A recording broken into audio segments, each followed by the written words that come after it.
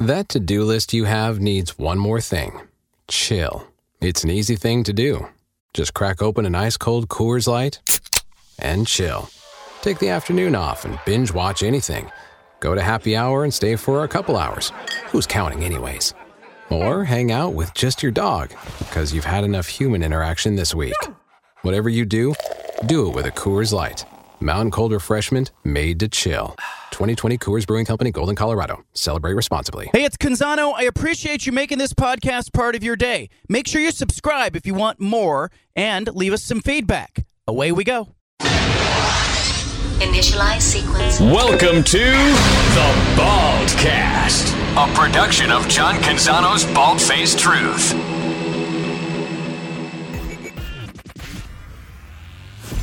BFT. Now, presented by High Caliber Millwrights. In for John Canzano, here's Stephen Vaughn and Judah Newby with The Bald-Faced Truth. Lock, end zone, it is caught! Touchdown, Seattle! Smith and Jigba has put the Seahawks on top. Just like we said at the end of the show yesterday, Drew Lock's going to be throwing the game-winning touchdown pass to beat the Philadelphia Eagles up in Seattle. What a finish that was. I am Stephen Vaughn with Judah Newby. We're filling in for John Canzano.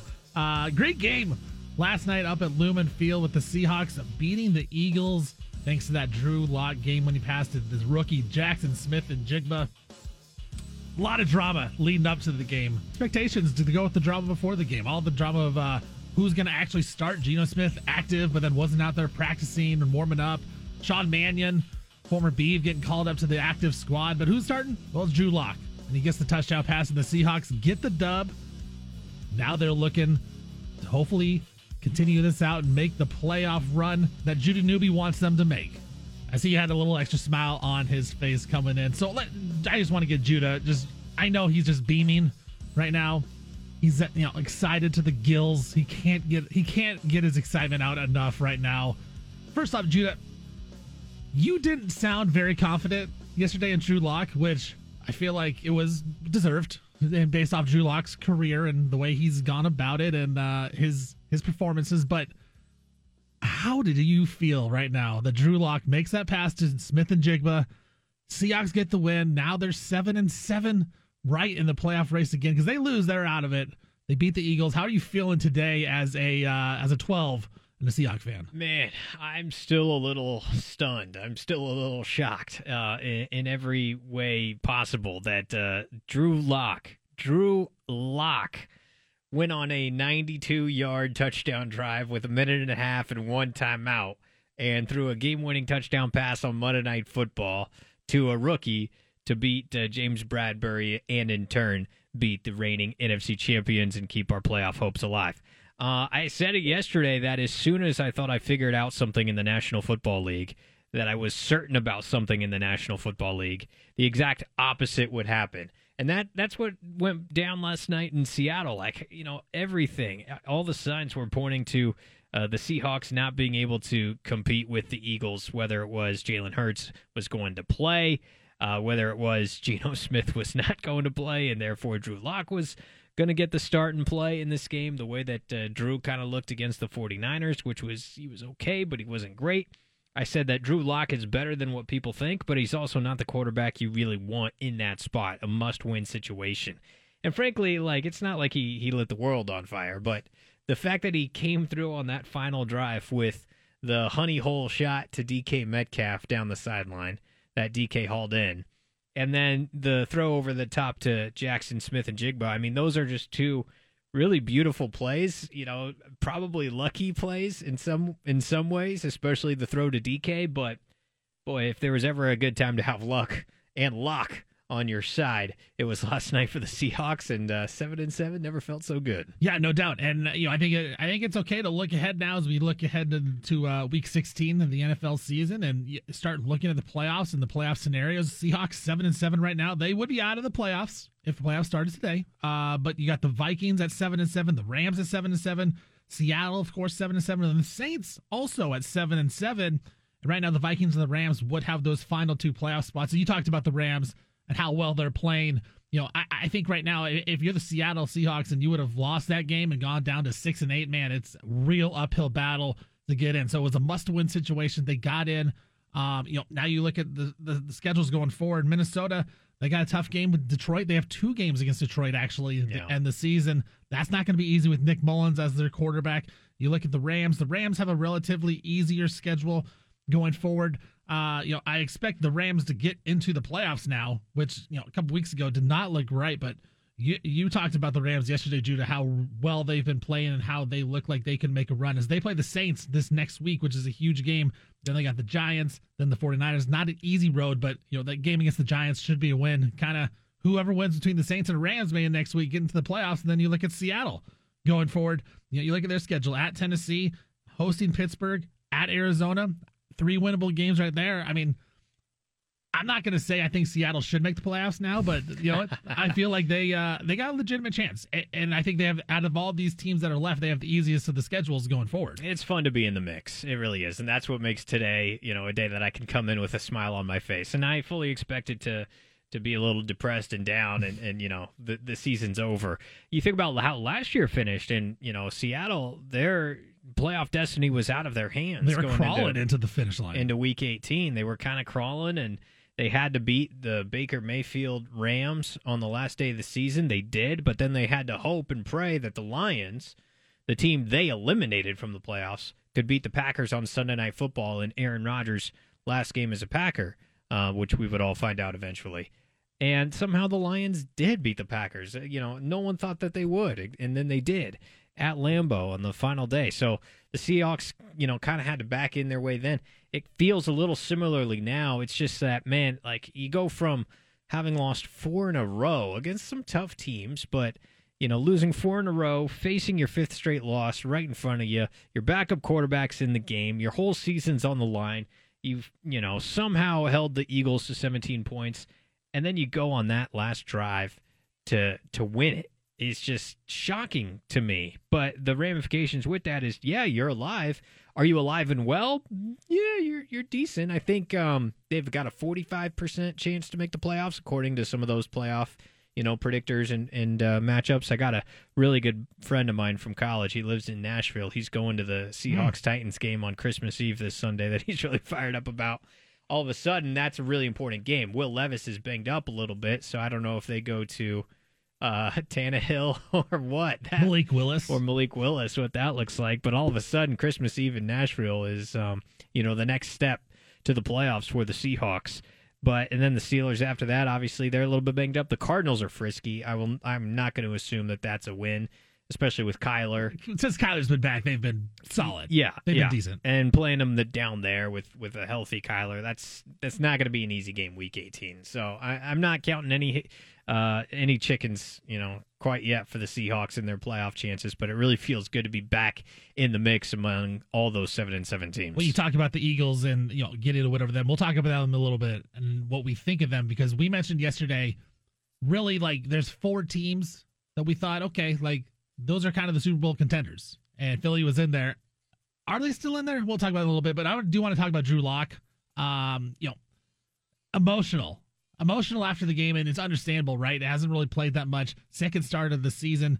Lock last night, like you said, not a great game, but good enough. Better than Jalen Hurts. 208 yards, a touchdown. This was Drew Lock on the field after the game, post-game interview. Just you could hear the emotion rubbing off on him right here. Drew, you've told us that it's been amazing to be out here playing again. So what did it feel like to orchestrate this game-winning drive tonight? Oh, amazing won't do it justice.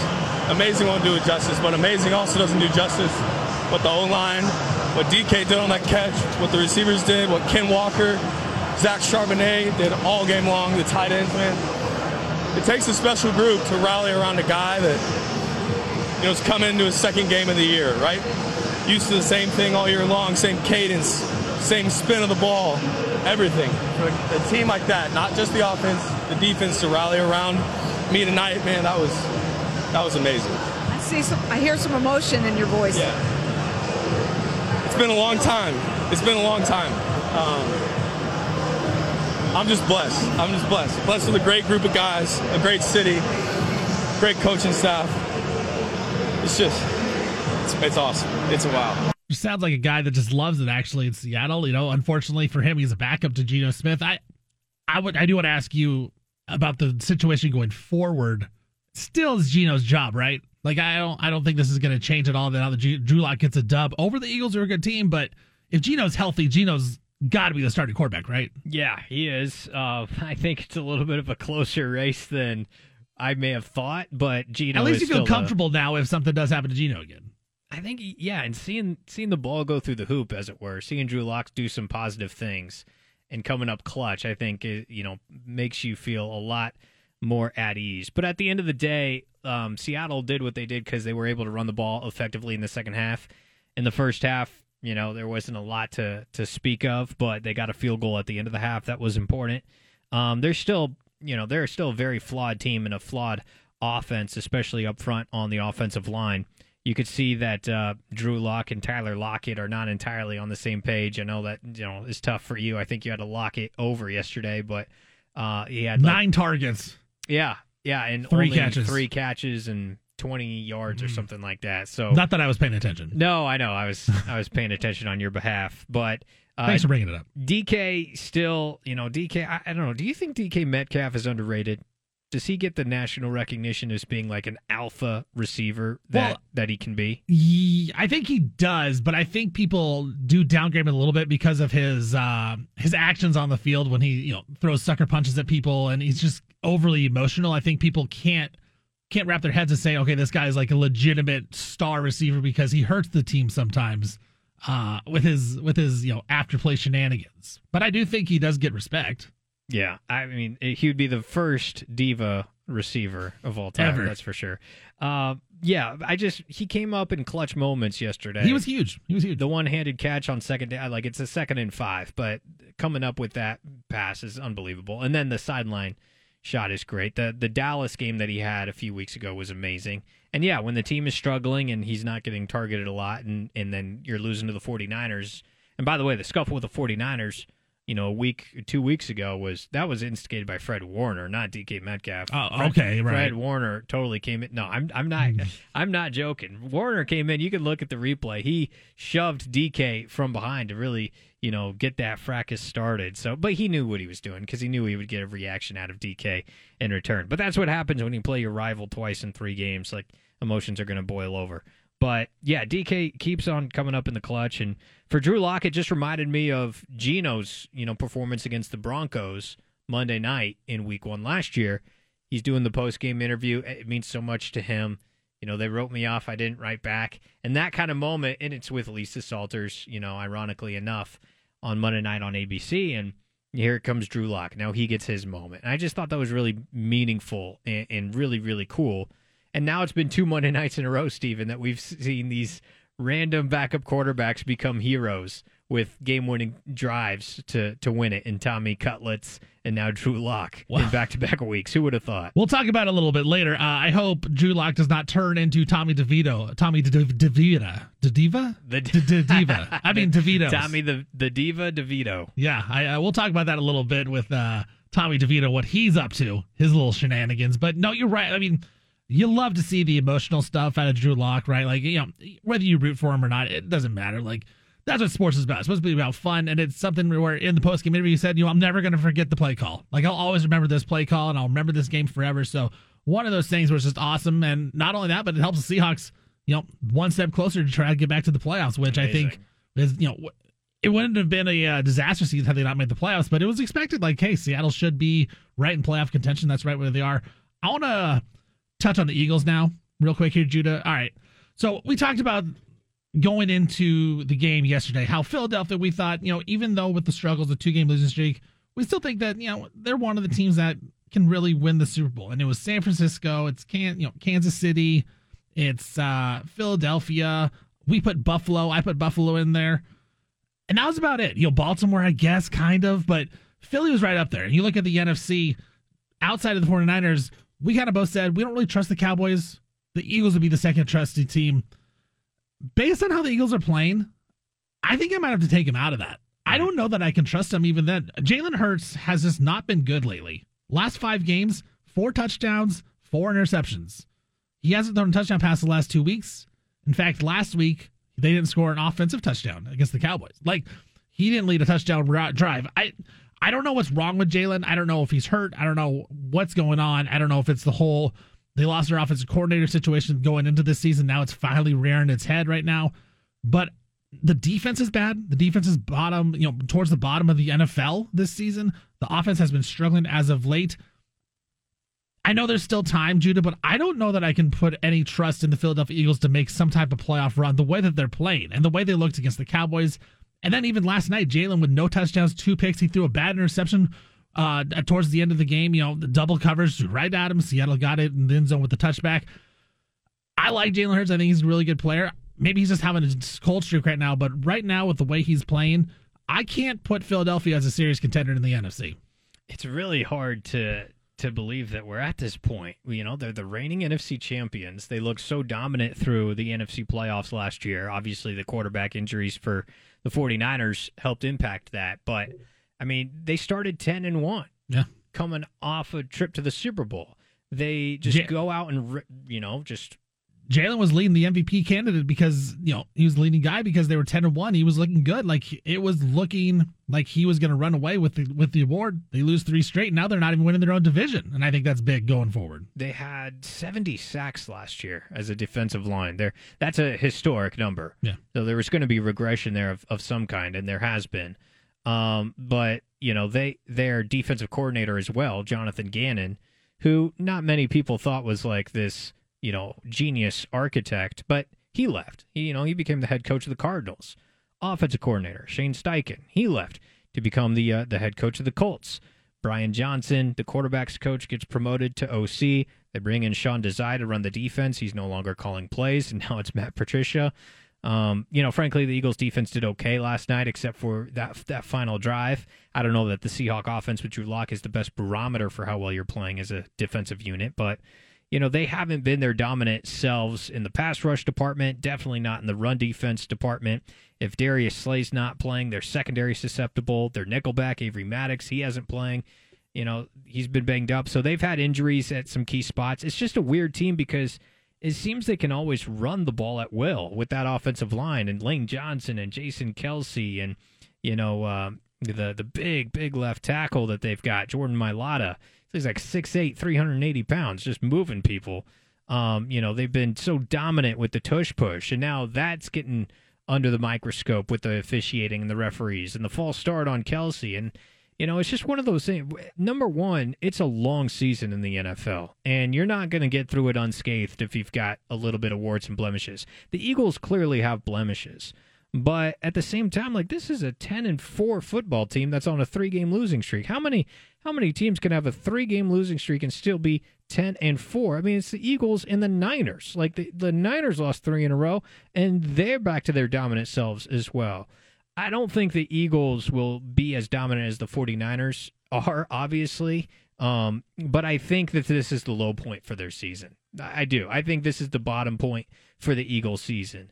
And when they start seeing the ball go through the hoop, they've got the Giants twice and the Cardinals. Which they will see the ball go through the hoop. And that's going to help their confidence. I don't know how much healthier they'll get, but hopefully for their sake, they get a little more healthier. Hopefully Jalen gets healthy as well. But that NFC East race becomes very interesting because, correct me if I'm wrong, but as of now, with identical 10-3 or 10-4 records, the Cowboys are above the Eagles with all the tie breaks as it currently stands. I was going through it in my head last night. They obviously have split the season series. So then I guess in a division tiebreak, it goes to your division record. And I think that they've got the same division record, except for the Eagles. The Cowboys have already played the Giants twice, I think, and the Eagles have yet to play the Giants. So I think the Eagles, if they win out and the Cowboys win out, I'm not sure entirely who wins the East. Maybe it's still Dallas, but that's going to be fascinating. Dallas still has to play the Detroit Lions next Saturday. So they've got a tougher, road to hoe, as it were, to finish the season. But whoever gets that home playoff game in wild card, I think it's pretty significant. And then maybe jockey in position with the Lions as well. Whoever gets that 2 or 3 seed, that's really going to determine a lot for that first 2 rounds of the NFC playoffs. Well, and Dallas is at Miami this week as well. It's at Miami, and then they host Detroit at Washington. But you're right now. Dallas right now is technically ahead of Philadelphia with the tiebreaker. But Dallas is at Miami and then Detroit versus the Lions, and last week they were at Buffalo. Yep. Like, that's a tough stretch for the Cow. And they were Eagles before that. But the Eagles, Bills, Dolphins, and Lions. That's a tough stretch for Dallas. But the Eagles' loss gives life to the Cowboys because the Cowboys are a much better team at home. 7-0 at home, 3-4 on the road, and now they do control their destiny to win the NFC East. And I think if they can get that 2 seed, they can get those home games going up until the NFC Championship game when you have to go to San Francisco, obviously, and beat Brock Purdy and Christian McCaffrey. Like, that's the path you want, right? You don't want to have to go on the road and win these road games. If you can get 2 home games going into that NFC Championship game, that's going to be your best option. And, then it's just a 1-game scenario where hopefully you can pull off some type of upset. But I think it opens it up for the Cowboys again to, once again, I think I have to consider them a threat if they're going to have a chance to win their division. If the Cowboys win the NFC East, they're going to be the second best team in the NFC. I wouldn't put I would put the Eagles behind them, put everyone behind them. Where I think if Philly ends up winning the NFC East, I can't put the Cowboys ahead of the Eagles just because they'd have to go on the road and take on these type of teams. Probably play San Francisco in the second round. Like, that's not going to work out. If you're a Cowboy fan, you just got you got the chance that you needed. You got to win from Seattle to give yourself a chance to win that NFC East. I think that's really important for them going forward. Now can Dak step up and play well in both these big games against the Dolphins and the Lions? Boy, and I tell you what, if he does, the Cowboy fan base is going to be all the way back because the Dolphins are playing pretty good ball right now, especially defensively. Vic Fangio and that defense, like, that's a legit test for Dak and company. And then Detroit, they snapped out of their funk in a major way last weekend as well. If the Cowboys somehow come out of the next 2 weeks with wins over Miami and Detroit, like, they are all the way back in the minds of a lot of fans, with the only question being, can you beat the 49ers at some point? The other thing too is if they go on the road in the NFC playoffs, but say they're the 5 seed and have to play the 4 seed, the NFC South champion, is that the Buccaneers? Is that the Saints? It'll probably be one of those 2 teams. They just beat the Bucs in the wild card last year, but that was obviously a Tom Brady team. But they've done that, and the Saints would be an indoor team. Yeah. And then do you play the Lions at some point? Even if that's on the road, that's an indoor team. I don't know. Do you think it's different for the Cowboys playing a road indoor game as opposed to a road outdoor game, or is it just all road, all bad? If you're Jerry, I think it is a little easier if it's an indoor game, but at the same time, I think I would lean more towards the latter, and I would say it's just any road playoff game right now. I can't trust the Cowboys and Dak Prescott. You can't trust them. They got the win last year against Tampa Bay, and they crushed the Buccaneers, but the Bucs weren't very good. Tom Brady wasn't very good in his final season. That team wasn't a real threat. I think this year the NFC is loaded with good teams. They have one great team, and that's the 49ers. They're loaded with a bunch of good teams. I don't think that the Cowboys can go on the road and beat the Buccaneers on the road and then go on the road again and beat either the 49ers or the Eagles or one of these other teams. I don't think they can go with 2 straight road games. If you're Dallas, you got to get that home field in the first round and the second round, and then hopefully get the 1 game against San Francisco. But it really seems like to me, Judah, like this is lining up to be 49ers, not a cakewalk to the Super Bowl, but kind of a cakewalk to the Super Bowl as long as they can stay healthy, as long as Purdy stays healthy, as long as McCaffrey stays healthy. I mean, is there really any threat in the NFC besides the 49ers? I don't see it. It's really tough to get there. I mean, maybe Philly if they figure out some of this stuff, but we just saw that matchup a couple weeks ago, and in Philly, it was not good. It's not close. I mean, maybe Big Dom comes out and suits up. I don't know. Like that could be their only shot. By the way, Big Dom up in the press boxes in Seattle. I don't know if you saw that. Was he there? Yeah, he was up in the press box. That's hilarious. I got a problem. No, it's not. Get out. Get off. I'm not a Big Dom guy. Get off my screen, Big Dom. Yeah, get off my screen, Big Dom. Do you know who wasn't there in the stadium? Who? Jamal Adams. Where was he? At home. Just yikesing? Yeah. That's Yikes City, man. Jamal Adams was ruled inactive. He did not show up to the stadium last night. What's up with that? What's up with him? What is this, an SNL sketch? Nah. What's up with that? What's up with that? Pete Carroll said it on Brock and Salk this morning. He said, look, Jamal is hurting mentally and physically. Like, he really wanted to play, I guess. And Pete basically benched him and said, no, you're not going to play. And says, he's spinning it as if he's not physically all the way back yet. And I think it's a compounded issues. I think it's the yikes. I think it's the way he's behaved post-yikes. I think it's the way he played against the Niners. My Lord. He was, he was trying to get away from any type of tackle, and he's terrible in coverage. He's a liability. Pete can say whatever he wants about playing run defense and blitzing and all that, but he's been a liability, and he's made the Seahawks way too predictable on defense. So they actually threw the Eagles a bit of a curveball by, not even playing Adams. And obviously Witherspoon is banged up too, but, at the very least, that made Julian Love and Quandre Diggs just play at the two safety spots every snap of the game. And make big plays. Guess who made the biggest plays of the game when it mattered most? But with Big Dom, here's the thing. Big Dom could take me, no doubt, 100%. Like, that guy just crushes me, and I'm dead on the floor. But you know what? The fact that we're, highlighting this guy, and we're giving him press box seats in the suites, and we're showing him on the TV, it's just going to make other security guys on all the other teams, try to make a play. You know what? Some guy goes out of bounds, just hit the guy in the helmet. Make a play for your team. Get them ejected. They're jealous of the Big Dom limelight. Yeah, I feel like it's just you're highlighting something that shouldn't have happened. Big Dom needs to stay off the radar. He shouldn't be part of the game. He was part of the game. He got Greenlaw kicked out. I thought that was just garbage. But that's the thing. I feel like that's just going to lead to other guys. Greenlaw should not have been kicked out of that game. It's going to lead to other security guys for some other team that's going to try to get one of the defensive players on their opponents kicked out of the game, and then he's a hero. I don't know. You don't like that? No. It gets a little WWE in the NFL? No. I don't need. I'm not here for it either. But I will say I was just dying laughing when the Big Dom thing went down in live real time because they were just talking about him. They got the couple plays before they were like, oh man, shout out to Big Dom for getting us the great restaurant recommendations in Philadelphia. Oh, he knows every spot to eat. The camera didn't show him or anything, and then randomly he gets involved with Greenlaw. 2 plays later, they're like, oh my God, it's Big Dom. Oh crap, he's here. And I was like, what is this, WWE? If Big Dom wants to come and be a Portland Trailblazers security guard, I'm fine with that. I'm fine with that. And then he can get people kicked out because the Blazers need all the help they can get. We'll talk about the Blazers a little bit later on. We got our 750thegame.com contributor, Torey Jones. He'll be hopping on, talking some Portland Trailblazers basketball as they take on the Suns tonight. Return of Yusuf Nurkic, Nasir Little, Troutdale's own Drew Eubanks, former Blazers, all coming back tonight. We got some other things to talk about. Talk about the college football playoff. As that's getting closer and closer, Judah, I'm getting excited for the Final Four there in college football. But coming up next, we're going to talk about the transfer portal. Big news broke last night while we were on the air. I want to dig in deeper to that. Some other rumors heading on with teams in the state of Oregon. We'll talk about all the college football news coming up next. I'm Stephen Vaughn. That's Judah Nuba filling in for John Canzano on the Bald Face Truth. Bald Face Truth.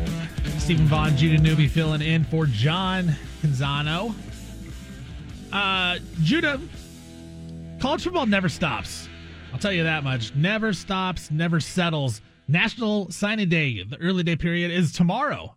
In fact, the lifeblood of recruiting and the program starts tomorrow. But I want to talk about the transfer portal, which is a new way to put some life into your program and really turn it around real quick, or maybe just have a brand new strategy for teams. As they're just going to look into the portal, they'll let other teams do all this recruiting as high schoolers, and then the big time schools just wait to see if they can actually play, and then say, we'll give you some money. Now come to our school.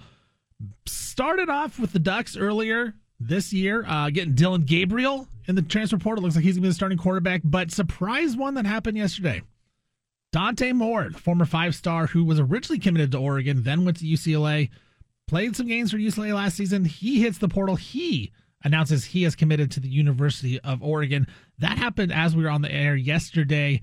I want to retouch about this. I want to talk about this because I was a little bit shocked that Dante Moore decided to go to Oregon. Everything you heard, everything you read about the recruitment of Dante Moore, it was, this guy wants to play. This guy wants to go to a school where he can play right away, and that's understandable. I get it, being a top, just like me, 5-star recruit. I want to play right away. No, I wasn't, but, being a 5-star recruit, you want to go and you want to play right away. And as a quarterback, there's only one starting job, right? You don't split time between two different guys usually. And so for Dante Moore, he wanted to go somewhere he can play. And once Bo Nix announced he was coming back to Oregon, well, he didn't have a chance to start at Oregon last season. So he moves to UCLA, where he has a chance to start. Doesn't start from day one, but ends up getting the job later on. Looks good at the start of the season of the non-conference, and we're thinking, all right, well, maybe UCLA is going to be a real factor in the Pac-12. But then he starts to struggle in the Pac-12. 4 touchdowns, 8 interceptions in Pac-12 play. He ends up getting benched. Then he hits the portal, and I still thought he was going to try to go somewhere where he could play right away. There was rumors, even a team like Michigan State before they got Aiden Childs to come in there. Jonathan Smith may be looking at him because they lost all their quarterbacks. There were some other rumors just about teams that could maybe, offer Dante Moore a starting job, but ultimately Moore decides to go back to the place that he originally committed to in Oregon, and he's definitely not going to be the starter there. It's going to be Dylan Gabriel, and Dante Moore is going to be on the bench, learning behind him, learning from Will Stein. And I was frankly, I was a little shocked, but I want to give Dante Moore a lot of credit. I don't know what this means, but to me, it makes it seem like he got humbled a little bit in year one of college football. He was a guy that thought he could come in right away, dominate the sport, and it didn't happen. And now he's looking at it and he says, what's the best spot for me to develop as a quarterback and hopefully get to that next level? And that's at Oregon with Will Stein and Dylan Gabriel teaching him how to do some things. And he's going to take a year. He's going to take a year and not start. He's only going to play in these blowout games. It'll be exciting, I tell you what, when Dante Moore comes in, when the Ducks are up 49-0 on Portland State or wherever they play. It'll be fun to watch Dante Moore come in and see what he can do. But Jude, I got to give this guy some credit for being humbled and taking the L in his first season and then saying, I need to learn. I can't go out and I'm not ready to play yet. I'm going to come and learn at one of these big-time schools, and then hopefully in a year I'm ready, and then I can make a decision. I've got to go to the NFL, if I'm going to transfer again to a different school, whatever it is. I was shocked that Dante Moore made this decision because a lot of 18, 19, 20-year-old kids, they're not going to do that. They're just going to take the most money. They're going to take the most playing time and run with it. But give Dante Moore some credit, Jude. I'm going to give him a lot of credit in this one. I think it takes a lot for a guy to say, I failed in my first spot. I'm going to humble myself. I'm going to say I got to get back to basics, learn how to play, and I'm going to take a year off and learn. And then before I go back out there. So a huge pickup for the Ducks, I think, leads them to say, maybe the best quarterback room in the Big Ten. It's weird to say that they're in the Big Ten now. Very weird. But, they may have the best quarterback room in the Big Ten now with Gabriel and with Dante Moore. Now I think you got to be feeling real comfortable with Dan Lanning, that recruiting. He's always been known as being a great recruiter. He's got to win some of these rivalry games on the field, but I think a great start and good for Dante Moore, I think, to make this decision. You do say he took the L, last year in his freshman year. He also may have taken the NIL at Oregon as the backup. And I don't know what NIL market is like for backup QBs or second-string QBs, because that's certainly what it feels like the situation's going to be, next year at Oregon. He'll be the backup to Dylan Gabriel. But I imagine he also got the most money at Oregon and the most favorable NIL you compensation. Think so? I think so for a backup, job. Like you don't think there's some school that would offer a starting job and more money? No, maybe a starting job and more money, but not a backup job and more money. He's the highest paid. He's the highest paid backup quarterback in college football. And Oregon would make sure that's the case. I think he's going to be comfortable. I think the pre-existing relationship with Dan Lanning is important there too. Even though I'm sure Kenny Dillingham was heavily involved in his recruitment at the time.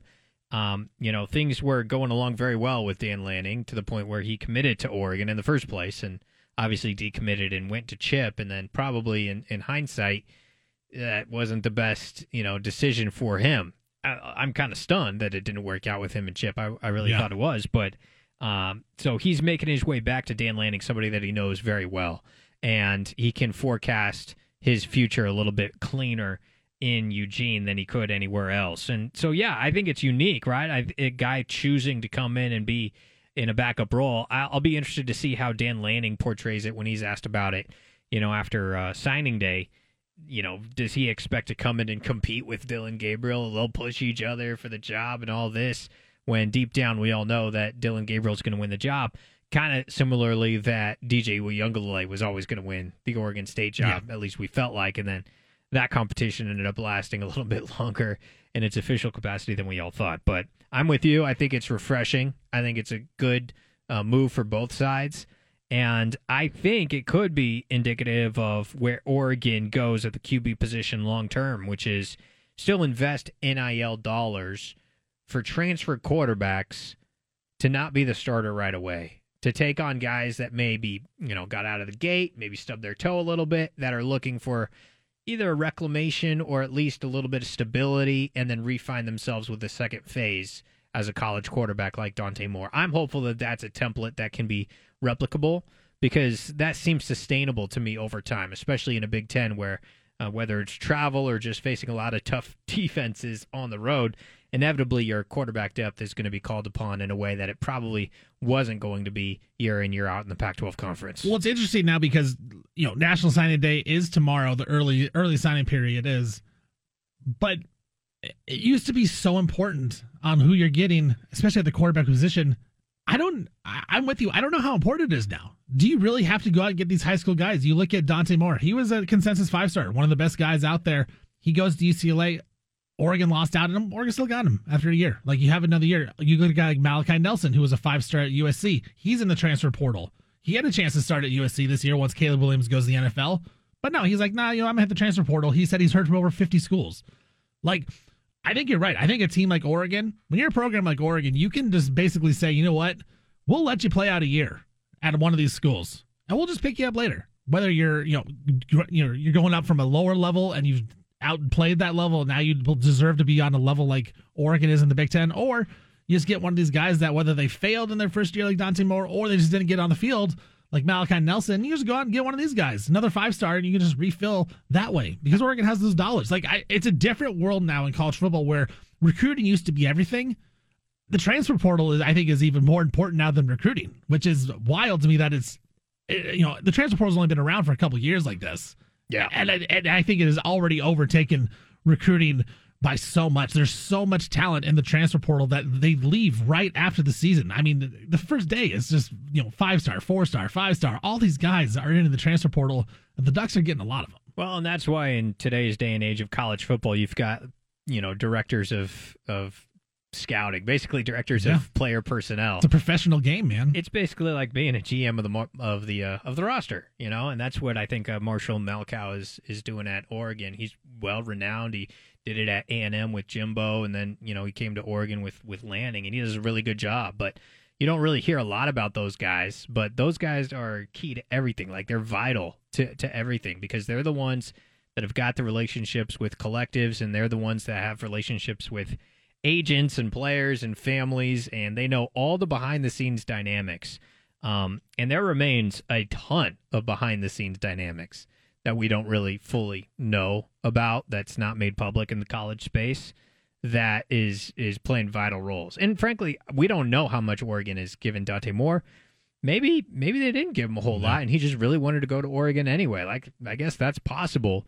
But at the same time, these directors of player personnel, these are the guys that are really, they got their hands in it, and they're working simpatico with the head coaches to build out these rosters. And I'm not sure how much sleep they're getting around this time of year, but it definitely, to your point, takes the pressure off of trying to nail a really good high school quarterback recruit, and then it, kicks down the can like Austin Novosad. Like, how long will he be at Oregon now? He was, 4-star, actually did some decent things in the spring game, etc. But, I'm half expecting to see his name in the portal at any given moment. Yeah, I mean, if I'm him, I'm looking around at the landscape of the Ducks quarterback position. I'm saying that there's no future for me here.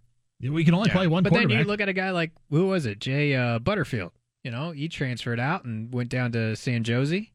Did he play much at? Well, they had Chevin Cordero. They had Chevin Cordero. Did Cordero make it through the whole year? I didn't really pay attention to San Jose State. You Spartan just football. I sleep on them. You sleep on San Jose State. I watched that Week 1 CBS game and was like, oh boy, I'm out on them. But it is good. But it's like it gives those schools, San Jose State, Oregon State, a chance to go and get some of these guys. I mean, Jay Butterfield was a high recruit. Like DJ Uyunglele at Oregon State. That's how Oregon State gets those guys. They're not going to get DJ and the recruiting cycle, but you can get him as a bounce back. You'll get him as a bounce back. You'll get him as the quote-unquote falling star that falls into your lap. But I also think there's still good guys at the JUCO ranks that we don't talk about a lot, too. I still think there's some JUCO talent out there that will get their opportunity at either Oregon State or maybe a bigger program like Oregon.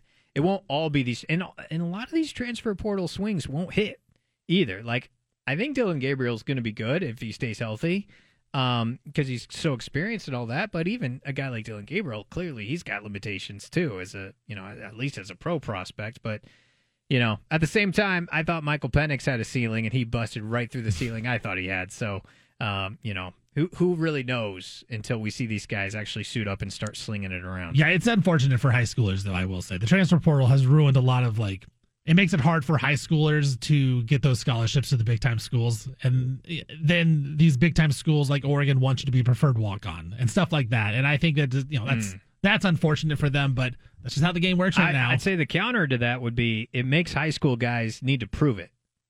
And there's something to be said for that, because I feel like a lot of these high school guys just, gobble up their own headlines and their own stardom and start to, think their poop smells like roses, etc. And then you have to go play the game, and they're not out there backing it up. Like, at the very least, you got to show the evidence in order to kind of earn your stay. It's a lot more capitalistic, I think, than it used to be. Well, we talked about Oregon State getting bounce backs. After the break, we're going to talk about a potential bounce back that Oregon State could get in the transfer portal. Some rumors for the Beavs at the quarterback position, because we know DJ Uyunglele, he's out in the transfer portal. Aiden Childs is heading over to East Lansing with Coach Jonathan Smith. What does that leave for the Beavs? Well, there's some rumors out there with Oregon State in the transfer portal. We'll touch on that. We got the big splash also coming up next. I'm Stephen Vaughn, Judah Newby filling it as well for John Canzano, Bald Face Truth Radio Network. Bald Face Truth, Stephen Vaughn, Judah Newby filling in for John Canzano. Later on in the program, we'll be talking some Portland Trailblazers basketball with 750thegame.com contributor Torey Jones. He'll be hopping on, talking to us. Me and Torey do a podcast together. Torey writes for us over at 750thegame.com. He does his own YouTube stuff, so he's a real NBA junkie. Like, you know what? A lot of us, we watch sports. We love sports. This guy's on another level when it comes to the NBA. So he'll have you locked in. We'll talk about the Blazers. We'll talk about some other just random NBA things as well. He's always a good listen to. We'll, of course, do the 5 at 5 later. Judah, I do want to talk about this. We were talking about the transfer portal. Dante Moore heading over to Oregon. I was a little shocked with that decision, but great for the Ducks. Great pickup. Ty Thompson, he was at Oregon. He decides to hit the portal. Now Dante Moore takes his spot. There's some rumors out there. Ty Thompson, thinking about just making the quick drive down to Corvallis and being an Oregon State quarterback.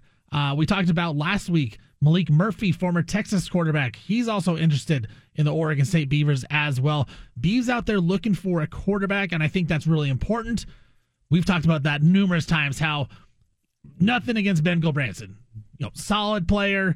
I think he's a great stopgap type of guy, great backup quarterback. You have to put him out there like you do for the bowl game. You can do a lot worse than Ben Gilbranson. He obviously led the team to a good record in his first year. But if he's the quarterback going into the season, and he's the undoubted number one quarterback on the Oregon State roster, it's just very uninspiring to me. If the Beavs are trying to get to a bigger conference, trying to get to a Power 4 type of conference, it won't be with Ben Gilbranson as a quarterback. It's going to be with a guy like Ty Thompson or Malik Murphy. But I thought it'd be really interesting if Ty Thompson, a guy who was so hyped, and Oregon fans were so psyched that he was going to Oregon. I mean, he was with a 5-star quarterback. Everyone thought he's the future. He doesn't really get on the field. They go out and they get Bo Nix, who takes over and has almost a Heisman Trophy type of season, almost gets to the college football playoff. Thompson rarely sees the field. Now he's gone. If he goes to Oregon State, I mean, think about just the storylines again we'll get if he's the quarterback heading into week, what would that be, week 2, week 3, when Oregon State and Oregon take on each other. It'll be add a little spiciness to that competition. I would love to see it. Of course, it's just rumors right now, but how great would that be, Judah? Yeah, that would be really interesting. I didn't watch a ton of Ty Thompson this year. I've got to go back and kind of see what he looked like in some of these mop-up scenarios, these blowout scenarios. But everyone said that he looked better than he has before. And in the spring game, he looked better. So I'm glad to see that improvement. I still don't know the level of quarterback that he is. But at the same time, maybe Oregon State's a really good fit for him. Maybe he's got a little bit of, relationship with Ryan Gunderson and kind of likes what they were trying to do at UCLA and bring a little bit of that flavor to Corvallis. So I'm with you. I'd like to see this. Plus, the storylines would be great. I love guys that play for both the Ducks and the Beavers. There's not a lot of them. I mean, Thomas Tyner comes to mind, but outside of that, I don't remember a ton of Duck-Beef crossovers, at least in that played for both teams. How more relevant are you guys going to be now with the transfer portal? I think, not being in the same conference. It would be Oregon to Oregon State, most likely, not Oregon State to Oregon, right? I don't know. What if you kick butt at Oregon State Then you're like, yeah, I want to get to the playoff, and the NIL dollars, Oregon just reaches down the road, snatches you. I can see it happening both ways, but I think that adds a little bit to the rivalry as well. But yeah, I think you're right. With the portal and NIL the way it is, I think we might see a little bit more Duck-Beef crossover than we have before. But this would be a fun one. That would be a fun one, especially at that position at quarterback, because the Beavs, they need a guy. DJ Uiagalelei was fine this season. I think we both can agree on that, but he wasn't extraordinary by any means. I don't think he necessarily won a lot of games for the Beavers. I think you could put a lot of quarterbacks out there, and Oregon State's going to be 8-4. I think you put 8 Giles out there, they're going to be 8-4. But go Branson, they might be 7-5, 8-4. Like, I don't know that DJ won a lot of games, and I don't know if Ty Thompson can win games, but I will say he's got the pedigree. He had the recruitment. It's one of those things that the bounce back could actually help out Oregon State. Wraps up hour 1. Hour 2 coming up next. We're going to play some Punch It audio at 4 o'clock, 4:20. Torey Jones talking some Trailblazers. We got college football playoff stuff. We got it all. Stephen Vaughn, Judah Newby, Bald Face Truth. BFT. Now, presented by High Caliber Millwrights. In for John Canzano, here's Stephen Vaughn and Judah Newby with the Bald Face Truth. Hour number 2. Bald Face Truth, Stephen Vaughn, Judah Newby filling in for John Canzano. We got a loaded hour 2, loaded hour 3. You're going to want to keep it locked in all day long. Torey Jones coming up. Next segment, talking about the Blazers. We're going to be giving out some of our thoughts, early leans for the college football playoff. We've talked about the Ducks and the Bees, but now we're going to talk about the big ones. Final 4 games, talk about that. I have some Blazer takes as well that I want to get off my chest. I can't wait to do that. Play some Punch It audio a little bit later in this segment, but I do want to start out talking right now, Judah. You as a father as well. I am a father of 2, a 9-year-old and a soon-to-be 5-year-old. The youngest, he's 4. He'll be 5 on Christmas Day, which that's a whole nother conversation, as it just puts a wrench into everything. It just makes it so much harder, but it is what it is. Whatever. And also, it doesn't help when you go see Santa and Santa says, "Oh yeah, do people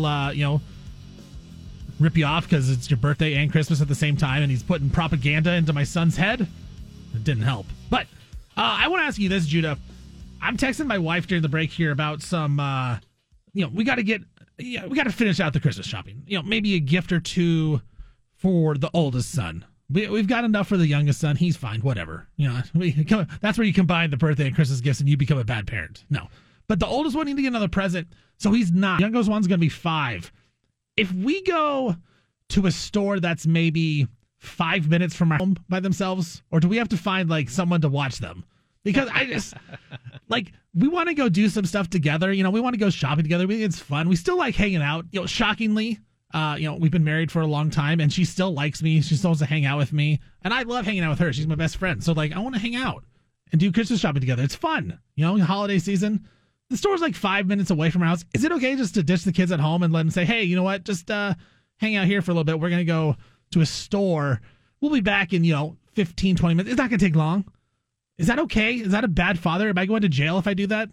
9 and 5? 9 and 5. Well, I mean, is that too young? What do they say? It's all about the kid, right? But do you think the 9-year-old could keep the 5-year-old under control? How are you okay with your house looking a certain way when you get back? That's the important thing. The 9-year-old really follows the rules. He's a rule follower. But at the same time, will he succumb to the peer pressure of his 5-year-old brother? Because the younger brother, he's more of a rebel, and he will try to start some things. I don't know. Does that make me a bad dad to even consider this? But the end goal, what are you guys trying to do? You're trying to buy a present, right? We're trying to buy a present. I think that's, noteworthy, praiseworthy. Like, you're they're trying to do something good. They're off of school. Like, we can't just go like during the day because we have the kids during the day. The best time is either me go after the show, which I've got to go do anyways. I got to do that for another gift for my brother. But at the same time, like, she wants to go, pick out something for our son.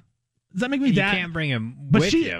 Right, you can't bring him with you. She said she can't even consider it just to leave the kids at home. I'm thinking, just ditch the kids at home. It's like 5 minutes away. What do you got? What's the worst that could happen? You got, what do you got? A little Sega Dreamcast? Yeah. What are the kids playing these Nintendo days? 64? No. N64? No, they got their own, Nintendo Switch. We got the PS5. Zelda, nice. Something to keep them occupado for 20 minutes? I don't know. Does that make me bad? Does that mean bad dad that I think it's fine and she thinks it's a terrible idea? I think the operative factor is the fact that you're trying to go out to buy something for the kid anyway. And I want to do it with which your I wife. think makes you a good dad and a good husband. So I think you take the risk and you leave them at home for sure. If anyone, you don't tell anybody where you live. No, yeah. If anyone has any advice on that, 503-417. Am I being a bad co-host by saying, leave your kids at home? Yeah, call in if you think it's. I'm willing to admit that if that's quite the same. It comes down to the kiddos. But Judah said it's okay. Judah said it's all right, and ultimately you're trying to get a gift anyway. So I think it fits the crime. Uncle Judah said it's okay. 503-417-7575. You got Uncle Judah's got a lot of great advice. Don't listen to Uncle Judah. I need a little bit more spiked eggnog. Let me know if I'm a bad dad for even considering leaving a 9-year-old and a 5-year-old home by themselves. I feel like I'm trying to think of how old I was. So I was the younger brother. I have a brother that was 3 years older than me. I'm trying to think of when we finally got left at home. Like I feel like maybe it was, was it my brother was at 10 and I was 7, something like that. I mean, I feel like this is a little younger on the younger side, but at the same time, I also feel like we're not going to be gone long. I mean, I guess, something bad could happen and we get in a car crash or something, but I can't imagine that. It's 5 minutes away. I mean, I don't know. We'll see what happens. 503-417-7575. You want to call in, give us some advice on that. Am I a bad father for wanting to leave my son at home and go get a Christmas present? Now we'll head out to the phones right now. We got a caller on line 1, Dan in West Lynn. Dan, what's going on, my man? Hey, fellas. Hey, really quick, catch me up. How old are your kids? The oldest is 9, and the youngest is going to be 5 on Christmas. Okay, that's fine. Here's what you do. Let's call Northwest Natural. Just shut the gas off. Okay, let's take some precautions here. Do you have gas or is it electric stove? It's electric. Oh, then you're good. Here's what you do. You take that old N64. They're not going to figure out how to work it anyway. They're going to spend all of 10 minutes trying to turn the thing on. By the time you get home, they finally turn it on, and you're home playing 007 GoldenEye with the kiddos. What do you say? I love the GoldenEye reference. That's I think you're on something, Dan. Yeah, because they don't know how to actually put the game into the system. I mean, it was there's just so much more simpler now. Thank you for calling in, Dan. I love that, Judah. I love that. Just, give them some old systems and let them figure it out themselves. Because back in the day, I think we can all agree on this, video games, they're so much more sophisticated now, but it's so much easier to play them. Like, you can just download the game straight onto the system. I mean, back in the day, we had to blow into the games and then put it in exactly in the right spot in the NES, and then hopefully it would work. Thanks for the call there. We'll head back out.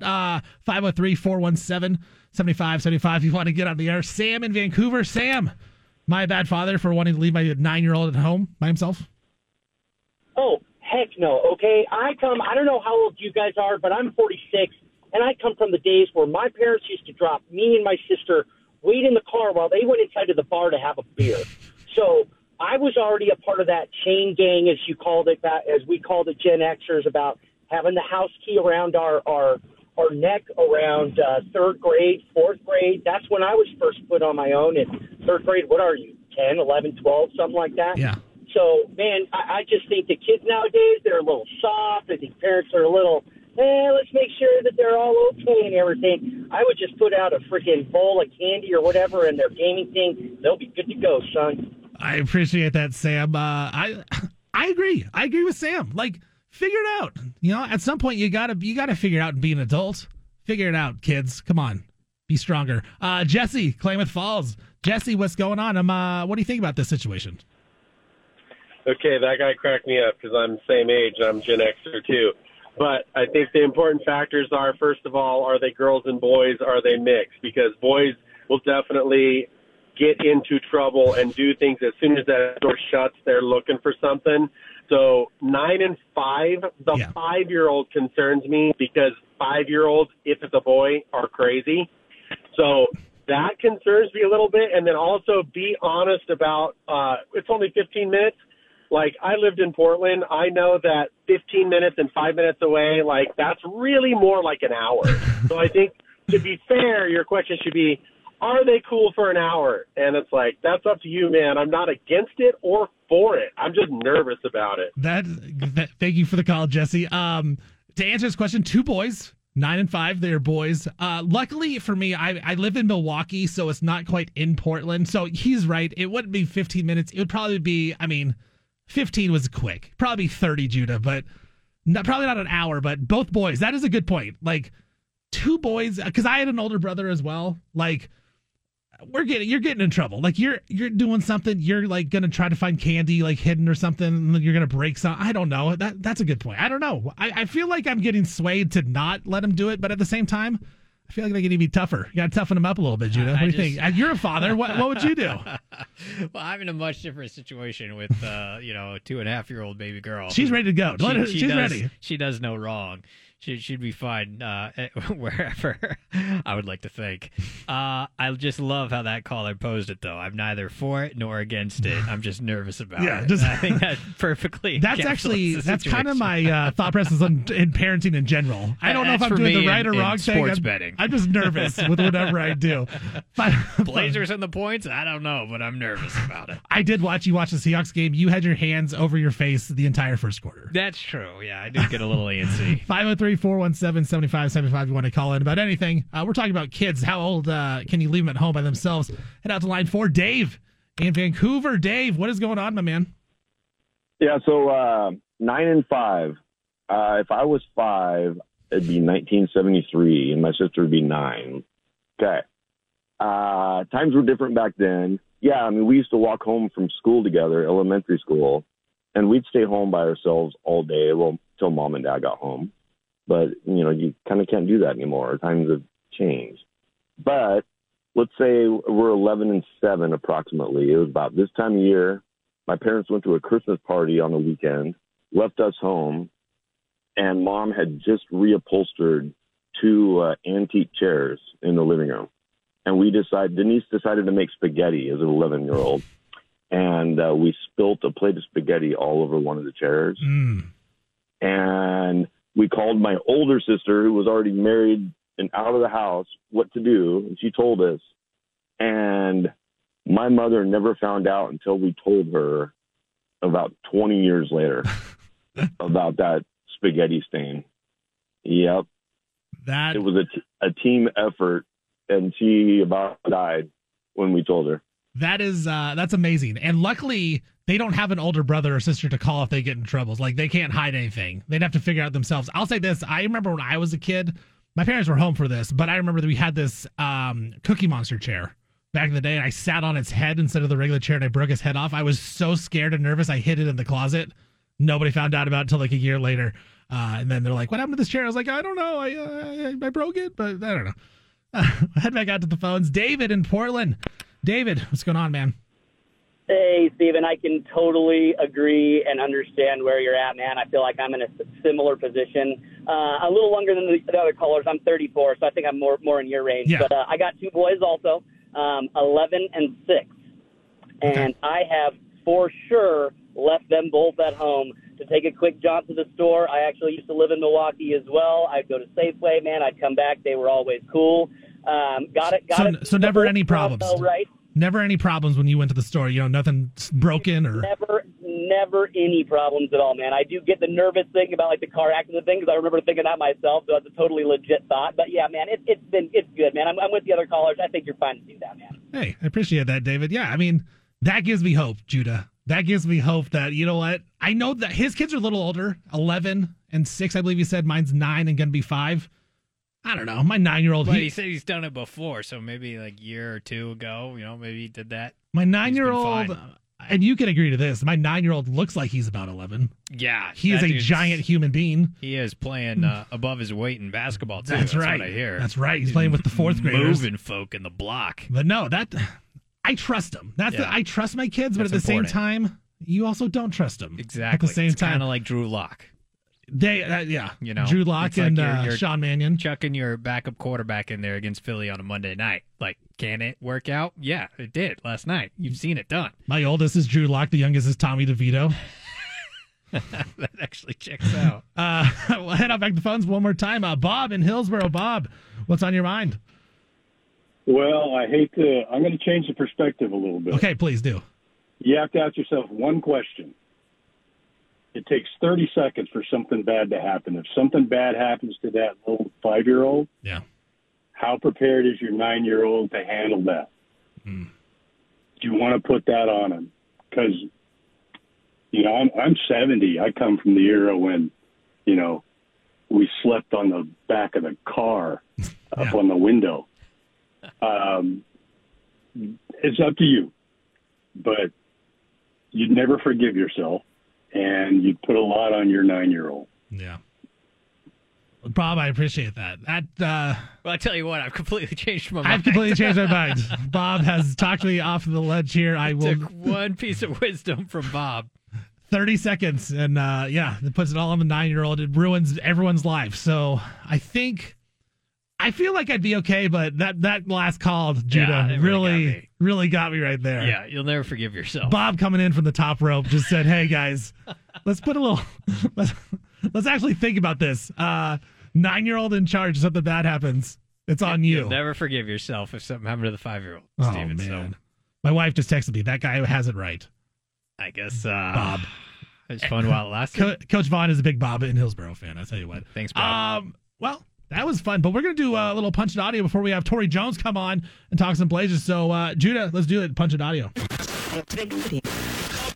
We interrupt this broadcast with a special announcement from the Bald-Faced Truth headquarters. Hey, we're all about truth, justice, and the American way here, okay? Which is why we've spanned the globe and pulled the top audio cuts of the day.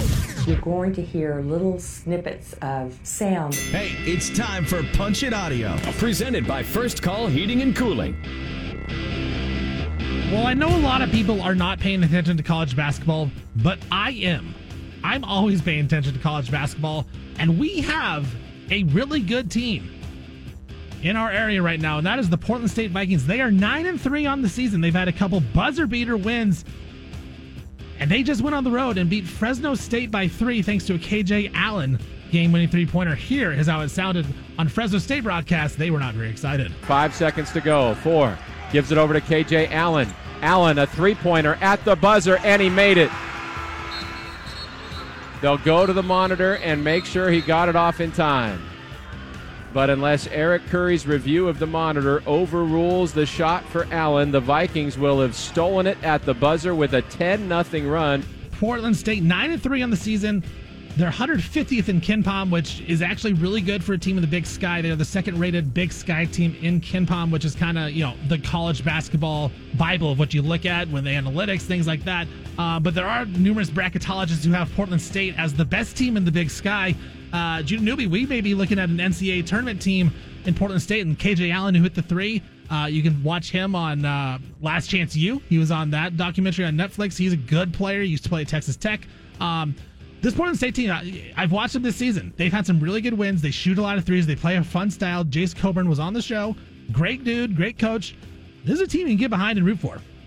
I keep checking the box scores after every game, and they played close games. They played nail biters. They've been on the wrong end of a couple of close games as well, but I was kind of curious to see if they could keep it up in conference play, and they have. So that's been awesome. Road win in overtime. At Fresno State, it's a good win. That's a really, really good win. So that's awesome. And look, if they're playing good ball, it makes going down to the Ship down there. It's a really nice venue. It's a sweet gym, sweet setup down there at Portland State, not far from where we are doing the show right now.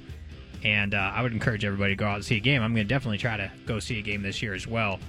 They get that place rocking, and it's a lot of fun, and it's a good team to get behind. Yeah, it's a team to watch out when it comes to March. Hopefully they can make some noise in that Big Sky tournament, and get to the NCAA tournament. That's always a lot of fun when you got a local team in there.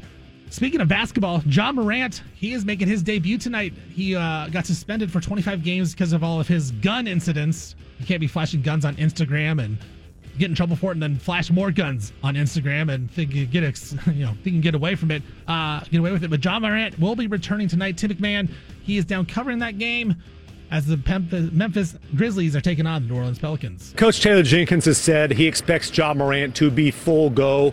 And look, the Grizzlies absolutely need him to be. This is not the similar situation as when he came back from suspension last year. Tyus Jones is not around to have kept the ship steady.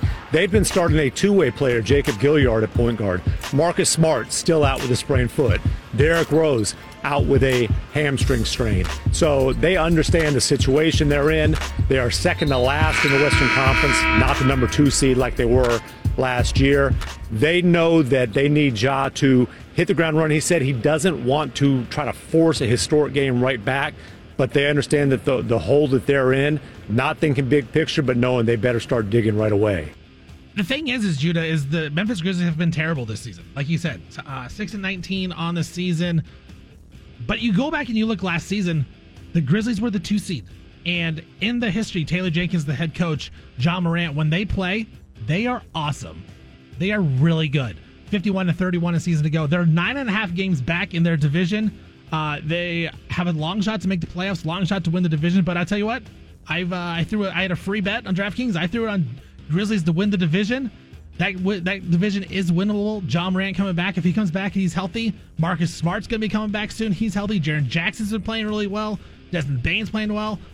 The Grizzlies are a team to watch going forward. So it'll be interesting to see how Ja plays come back, because he is, regardless of what you think he is and what you think of his guns, he is one of the best players and most exciting players in the NBA. We're going to talk about the college football playoff coming up later, but Mike Norvell, Florida State head coach, he says his players are still mad that they're not in the playoff. This has been some of the toughest weeks to be a head coach. Punch it. It's been challenging. It's, for all the things that, how the season ended, you basically got 12 hours to celebrate what was an unbelievable accomplishment for this team. Then you had to learn how to work through disappointment, hurt, frustration, anger, every bit of it. And you're 18 to 22-year-old kids, and you're 42-year-old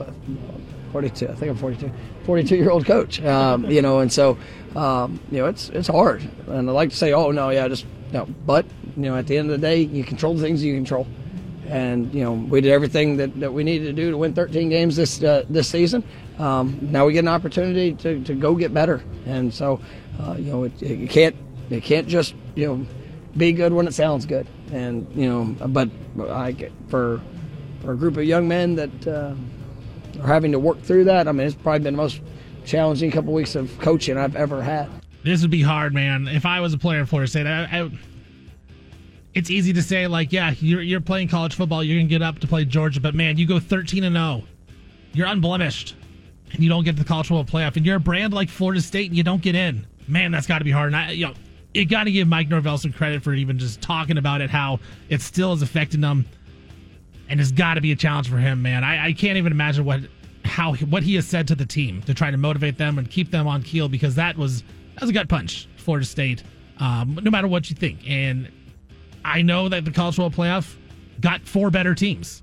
I'm not saying Florida State is one of the 4 best teams in the nation, but man, to go 13-0 and be a brand like Florida State and not get in the college football playoff, that is brutal. That is a brutal punch, and man, give Mike Norvell some credit for guiding his team through that situation. That'll do it for Punch It Audio. We'll play some more audio later on in the show. But coming up next, we got Torey Jones. He is a 750thegame.com contributor talking about the Portland Trailblazers. He does some pre- and post-game stuff for the Trailblazers on his YouTube channel, Blazers Uprise. He'll join us next, talk about the Portland Trailblazers as they take on the Phoenix Suns tonight. I'm Stephen Vaughn. That's Judah Newby filling in for John Canzano on the Bald Face Truth. If I did leave my 9 and 5-year-old at home, Judah, I still think I'd be a good father. Although I'm not going to. I can't do it now. After that last call, I think I had an emotional drop-off there. I still feel like I'd be a good dad. I think so. I think you're a great dad. Just a bad decision. Yeah, hey. We all make bad decisions. Nobody's perfect. You know what I'm saying? It happens. All right, well. Trust the 9-year-old. He's got it figured out. He's like Brandon Roy. You just get it in his hands, he'll be fine. Natural. He's a natural. But, make him play with Sergio Rodriguez. You never know what's going to happen. Speaking of a Brandon Roy type, on the line now, we got Torey Jones of Blazers Uprising contributor, 750thegame.com. Check out his piece right now on Scoot Henderson. Really good stuff over there. He also does a bunch of podcasts, a bunch of YouTube stuff. Him and myself do a podcast called Scorching Trails. Check that out. I'm really the star of that, but he joins in as well. Torey, what's going on, man? Welcome to the Bald-Faced Truth for your debut. How you doing? I'm doing good, man. How's it going, Steven? Going well, man. Am I right to describe your game as Brandon Roy? The step backs, I try and bring those to the table just like he did. There is a video on YouTube, I don't want to talk about it, that he did beat me one-on-one. We'll talk about that later. Let's get into it. So your piece on 750thegame.com right now, talking about Scoot Henderson. You look at Scoot right now, the last couple games, he's looked like a completely different player, I would say. At the start of the season, before he got injured, he was maybe the worst player in all the NBA, but the last 5 games or so, he has looked really well. What do you think is going on with Scoot, and why is he looking so much better as of late? Simply put, I think he's learning how to play with pace. Coming into the league, Steven, he was known for his speed, and I think he over-relied upon that a bit, just trying to get downhill, trying to make plays, but he became too predictable, it felt like, early on in the season. It was, he's not going to look too much for his three-point shot. Defenders can play off him. He wasn't shooting too well. And then he was going to try and beat guys off the dribble to his right hand, and I thought he got a little too sped up early on in the season. I think he started to finally slow down a little bit, finally started to simply try and control the game. There's situations where he definitely needs to rely upon that quickness that he has because it's maybe his biggest strength. It's a God-given gift, but I think he's done a good job of slowing down, picking his spots, and controlling the game more, playing with more of a change of pace. So I think that's the biggest difference. Luka Doncic just played in Moda Center. He's a master of that. And in that game that he played against Portland, he was, he slowed down a lot, controlled the game. Yeah, so he's a guy to look at to really exemplify that. I think Scoot's starting to figure out some of the nuances like that. Yeah, it's interesting to talk about that because it's like when you think of basketball, you think of the quickness and the athleticism that everyone has, but it really is important to have change of speed. And Scoot is so fast and so athletic that it's like you said, he's relied on it too much. He has to learn how to slow down. It seems, against what you want to do in the game, but I think you're right on with that. And he's looked a lot better as of late. But you look at this Blazers team, Torey, and Scoot Henderson, I think, people were a little quick to say he's a bust already. Obviously, he's 19 years old. But you look at their, 3 of the players that you're going to build around, potentially. Scoot Henderson, Shaedon Sharpe, Anthony Simons. Anthony Simons is, 23 years old. Shaedon Sharpe is 20. Scoot, 19.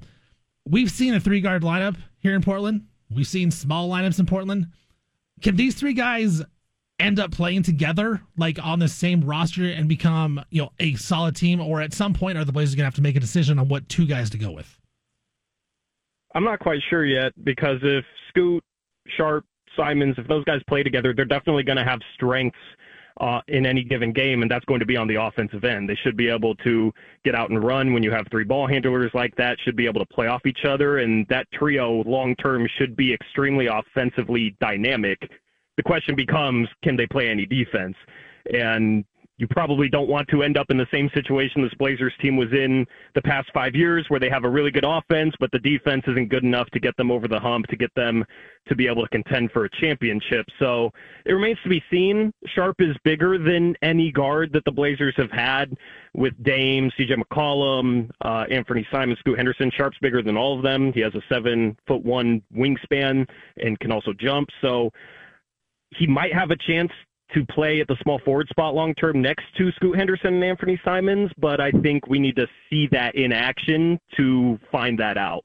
Luckily, they have time with these 3 guys being young to see if that works, but they definitely have a looming decision hanging over their heads, because they're going to have to decide between keeping all 3 and playing all 3 together and probably starting all 3 together long-term, or choosing 2 of the 3 and trading the other. Yeah, and you talk about the defense. Obviously, defense is very important. We've seen in Portland how it's been such a struggle with the Damian Lillard teams, whether it's Dame's fault or not, doesn't matter. The defense just never was quite there. The Trailblazers, and I've been talking about this numerous times on this program, Torey, like the defense was really good for the Trailblazers. Like it was fun to watch Portland play some defense. They were winning games with their defense. Whatever. You give Chauncey some credit, give the players some credit, but the last 5 games, the Blazers have the 28th in defensive rating. They're all the way down to 19th now in the NBA in defensive rating. In November, they were 9th. They were a top 10 defense in all of the NBA for the whole month. What is the difference right now between the November defense when the Trailblazers were winning games and competing in games with their defense as a top 10 defense? And historically, to be a championship level team, you have to have a top 10 defense. So they were playing championship level defense. Now they're towards the bottom of the NBA. What's been going on there? What's the difference right now? Actually, I thought in November they got a little bit overrated because I do think they got lucky in a way. They didn't play many dynamic ball handlers. And you've seen them up against Luka, especially. He picked apart their pick and roll defense. Their pick and roll defense has not been good the past 5 games or so, but they were playing a lot of teams without that really good lead guard that could pick apart a bad pick and roll defense. So I do think some of it might have been a little bit of a product of schedule. I think DeAndre Ayton started to struggle, and he's looked a little checked out lately. I don't know what's going on with him, but he was impactful. He was near the top of the league in deflections at the start of the year, was getting steals. Now he just doesn't seem as active defensively. And part of the thing with Anthony Simons coming back is now the Blazers are playing more 3-guard lineups. I think Anthony Simons gets a little bit too much flack for the defense struggling lately. Just because he came back doesn't mean he is necessarily the reason why the defense is struggling. But something with that is when they have Brogdon healthy, Scoot Henderson healthy, Shaedon Sharpe healthy, and Anthony Simons, they're going to have to play lineups with 3 of those guys, and those lineups are going to be at a deficit defensively simply because they're playing 3 guards. And then on top of that, when you play 3 guards, it makes switching even tougher. They've been switching a lot lately. There's a lot of things that go into the defense falling off in the way it has. It's probably not just one thing, but I've also noticed this is Chauncey Billups' 3rd season here in Portland. His first 2 years, the defense also started to slide in December, and that was with different rosters, different players. So it is kind of intriguing to me that this is the 3rd year in a row where it's felt like the defense has started to slip at this time of year. Talking to Torey Jones. Follow him on Twitter at ToreyJonesYT. Read his stuff over at 750thegame.com. Check out his stuff on YouTube, Blazers Uprise. They're doing a lot of videos, pregame, postgame, all that kind of stuff. Hop in with their chat. I'll join their show sometimes. We do a podcast, Scorching Trail. So check out all the stuff with Torey's everywhere, covering the Blazers. You talk about Chauncey Billups and his defense, how they've fallen off the last, as the month goes on. I have given Chauncey a little bit of credit this season. I thought for the most part all the way through November, leading into December, the team has actually played hard, which they haven't played hard the last couple seasons. They just seemed already checked out right away. But this year he got this team to play hard. What's your sense on Chauncey? Are you starting to think he could be an NBA coach, or is it one of those situations where maybe the Blazers have the wrong guy and he never will be an NBA coach? I think he's fine for a rebuilding team. I have questions whether he can lead a team to playoff series wins. In-game adjustments, I haven't been too impressed with. And then situational late-game stuff, I've also had a problem with, especially the last game when they don't call a timeout with 6 seconds left. And Shaedon Sharpe ultimately ends up committing a charge, and that lost the Golden State Warriors game. I don't know if he's quite at the level schematically with X's and O's and being able to scheme and being able to adjust in order to be a championship caliber coach. Now with the Blazers at 6-19, that's not really the focus right now. It's more about development with these young guys, but that's kind of where I'm at with him. Are they fixable issues though? Like, is it just getting more experience with Chauncey, or is it getting another experienced coach? And I know they have Scott Brooks on their staff, and maybe get just different guys on the staff. Are these issues fixable, or is this just kind of on Chauncey? He has to get experience, and hopefully he learns it by himself. Yeah, I think year one, he definitely had that excuse, but this is his 3rd season here, and a lot of times I watch games and I wonder, has he improved on anything coaching-wise? Because you expect a dude without any head coach experience. He only had 1 year of coaching experience at all before he came to Portland, and that was as an assistant coach with the Los Angeles Clippers. I expect him to struggle without that experience right away. I just don't know if he's gotten better since he became a head coach, and it's just a lot of the late game stuff. The Blazers lose a lot of late games. a lot of close games.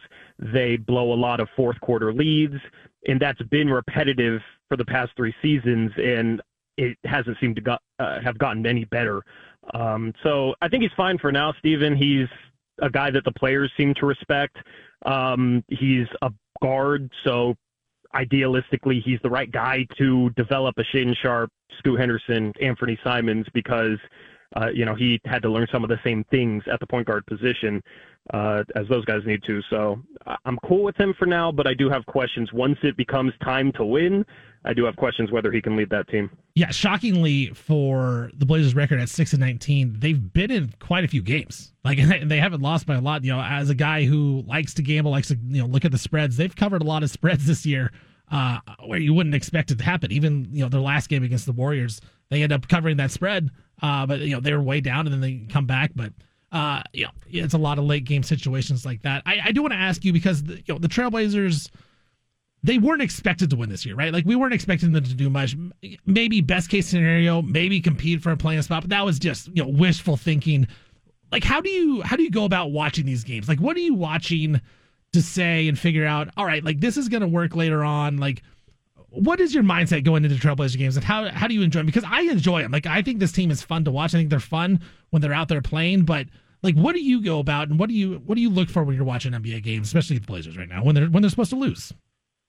Right now, it's just looking for development, looking for Scoot Henderson to play better. And, I like to think back to 2012. I was a big Dame fan when he came into the league, even before the Blazers drafted him. That's the guy I wanted them to take at 6. And he hit the ground running, but still watching his development over the first 5-6 years of his career, especially after LaMarcus Aldridge left, made it even more enjoyable once he started putting up 50, 60-point games to enjoy that. And I think with Scoot Henderson, he's struggled to start this year, but seeing him progressively improve the past 5 games has been fun to watch for me. And it's, in my opinion, the first signs of him developing into the star player that I think he'll be down the line. So with guys like him, guys like Sharp, who had that 5-6 game stretch recently where he was averaging 26 points per game, those guys aren't going to be consistent yet. The hope is one day they can do, their best game this year is an average game for them. Because in order for this team to win, it needs to find a star, maybe 2 stars, maybe 3 stars. It needs to find key guys that can lead this team. Anthony Simons might be the closest to that. You got Jeremy Grant right now, but seeing the development out of Scoot and Shaden Sharp right now is really what's fun to watch, in my opinion, and what will keep this team intriguing all season long as they inevitably lose a bunch of games. Right. Yeah. We're not expecting a lot of wins. Do you think, that superstar is on this roster right now, or do you think it's going to have to be another type of draft pick that they have to end up getting? I think most likely it's another draft pick. If Shaden Sharp can hit his ceiling, I think he has a top 10 ceiling in this league, but will he hit it? I don't know. I think Scoot Henderson has a great work ethic, so I think he will grind. He will improve upon a lot of his weaknesses, and he could eventually become that borderline superstar player for the Blazers. But I think most likely, assuming they have really high draft picks in the next draft or 2, I think it will probably end up being one of those selections. Trailblazers taking on the Suns tonight. Torey Jones. 1, I got a question for you. Does Nurk deserve a tribute video? And 2, who gets the loudest reaction from the crowd of cheers between Nurk, Nasir Little, and Drew Eubanks? Man, I'm super intrigued to see who gets the loudest cheer. I think it'll be know Nurk. Who I'm cheering for, Drew Eubanks. Yeah, you love yourself some Drew Eubanks. I would be cool with Nurk getting a tribute video. I understand why people think that he doesn't deserve one because he's a role player and was here for, 6 years, 7 years. But we went through a lot with Nurkic, the Nurk fever phase to his injury in 2019 to him coming back from that. I thought he was a professional on and off the floor, and I thought he was a good teammate. He became a little polarizing late in his tenure in Portland, but I would be 100% cool with them giving him a tribute video. I hope they give him a tribute video because I think he's earned it. Who would you rather take right now, Nurk or DeAndre Ayton tonight? Who's going to have a better game? Better game tonight. Nurk's going to be motivated, man, and Ayton's been struggling lately. I'm going to take Nurk. All right. You're just a nerd guy. You still have nerd fever. I am. That's your problem. Mm-hmm. Torey, thank you, man. Appreciate you for popping on. Enjoy the game tonight. And everyone, go follow Torey Jones on Twitter at ToreyJonesYT. Check out his stuff on YouTube, Blazers Uprise. Read his stuff at 750thegame.com and check out our podcast, the Scorching Trails podcast, where we're talking all things Blazers. Torey, thank you for coming on and taking time out of your day. Yeah, Steven, thanks for having me, man. All right, man. Thank you. That was Torey Jones. I want to thank him for hopping on, talking some Trailblazers as the Blazers take on the Suns tonight from the Moda Center. I know I'd be cheering for Drew Eubanks first, Nurk second, and Steele Little third. That's my order. That's my. Tell me your loudest of cheers. No, you can call in 503-417-7575. And also, still want to talk about if I'm a bad dad, if I leave my 9 and 5-year-old at home. I'm still debating it, but I do think I'm leaning towards not. I feel like that's the right choice. The wife has really put her foot down. I don't think she's ready to leave and go to the store with me. But coming up next, we got a lot to talk about. College football playoff I want to talk about. Coming up next, I want to talk about the preview, those type of games. Washington taking on Texas, Alabama taking on Michigan. I know that a lot of people are picking Alabama. I don't think that's the right side. And I'm going to tell you why. Coming up next, Stephen Vaughn, Judah Newby filling in for John Canzano on the Bald Faced Truth. Stephen Vaughn, Judah Newby in for John Canzano. Want to thank John for letting us fill in. Thank Torey Jones for just joining us on the program talking some Blazers. But now we're going to pay attention to the college football playoff. I think it's about time, Judah. It's about time we really dig into it, start thinking about this game. It's coming up faster than we think it is. Only a couple, week and a half out or so. I'm excited about it. Right now, you can look at the odds here. Michigan, 1.5 point favorites, maybe a 2 point favorite, depending on where you look, taking on Alabama. And then the other game would be a 5:45. The Alabama-Michigan will be a 2 o'clock kick. 5:45 kick. Texas and Washington, the Pac-12 champs. Texas is a 4 point favorite in that one. Let's just go in order here. Alabama taking on Michigan in that first game at the Rose Bowl, Pasadena, California. What a sight that's going to be. Two of the biggest powerhouse schools out there. There's been a lot of Alabama money coming in, and that's why the spread is at 1.5. It opened up a little higher than that, but Alabama getting bet down, as I think they have a lot of momentum coming forward. And Michigan not looking as good in their past couple of games. Beating Iowa in the Big Ten championship, not a big deal. We expected that to happen. Iowa not really a threat. Beat them 26-0. Beat Ohio State 30-24. Then, of course, at Maryland, they 31-24 win, and then at Penn State 24-15. So they've struggled really the last 4 games of really putting teams away. And Alabama, of course, beat Georgia in the SEC championship game. Judah, what's your thoughts on this game right now going forward? For me, I like Michigan. I like Michigan in this game. And I know that Alabama has a lot of momentum after beating Georgia. But Jalen Milroe, he lost his job early in the year. I don't know how you make that decision. Like, you look at the other quarterbacks on their roster. How did you ever bench that guy? He is way better than them. I don't think he's one of those elite quarterbacks that Alabama's had in the past. When you look at Tua or Jalen Hurts, I don't think they have the running game like they've had in the past. And I also don't think their defense is as good as it once was. Like, this isn't an elite Alabama team. They've struggled in numerous games this season. In fact, they should have lost at Auburn. The 4th and 32, 4th and goal at the 32-yard line, they convert that. They don't do that. They're not in the college football playoff. Like, I think this Alabama team is getting a little bit of a bump because they beat Georgia, which obviously you deserve a bump if you beat Georgia. But I think we're overrating them just slightly in this game, where you look at Michigan, and I know that they've struggled as well, but they have handled everybody else besides that. And the Jim Harbaugh thing, with Jim Harbaugh now back on the sidelines, I think that's going to motivate a lot of these players. It's us against the world type of mentality. Michigan's the number 1 team. And it seems like all I see is Alabama's getting picked to go to the national title game. Back against the wall, Jim Harbaugh, the whole cheating scandal thing, whatever it is, I think they have a lot of motivation. I think that they have the better quarterback in J.J. McCarthy, even though he hasn't been as good. The one thing I worry about with Michigan is their pass protection has not been great the last couple of games. They've been giving up some pressure, and I think Alabama can take advantage of that. But as long as Michigan can block somewhat for J.J. McCarthy, that running game is great with Blake Corum, Donovan Edwards.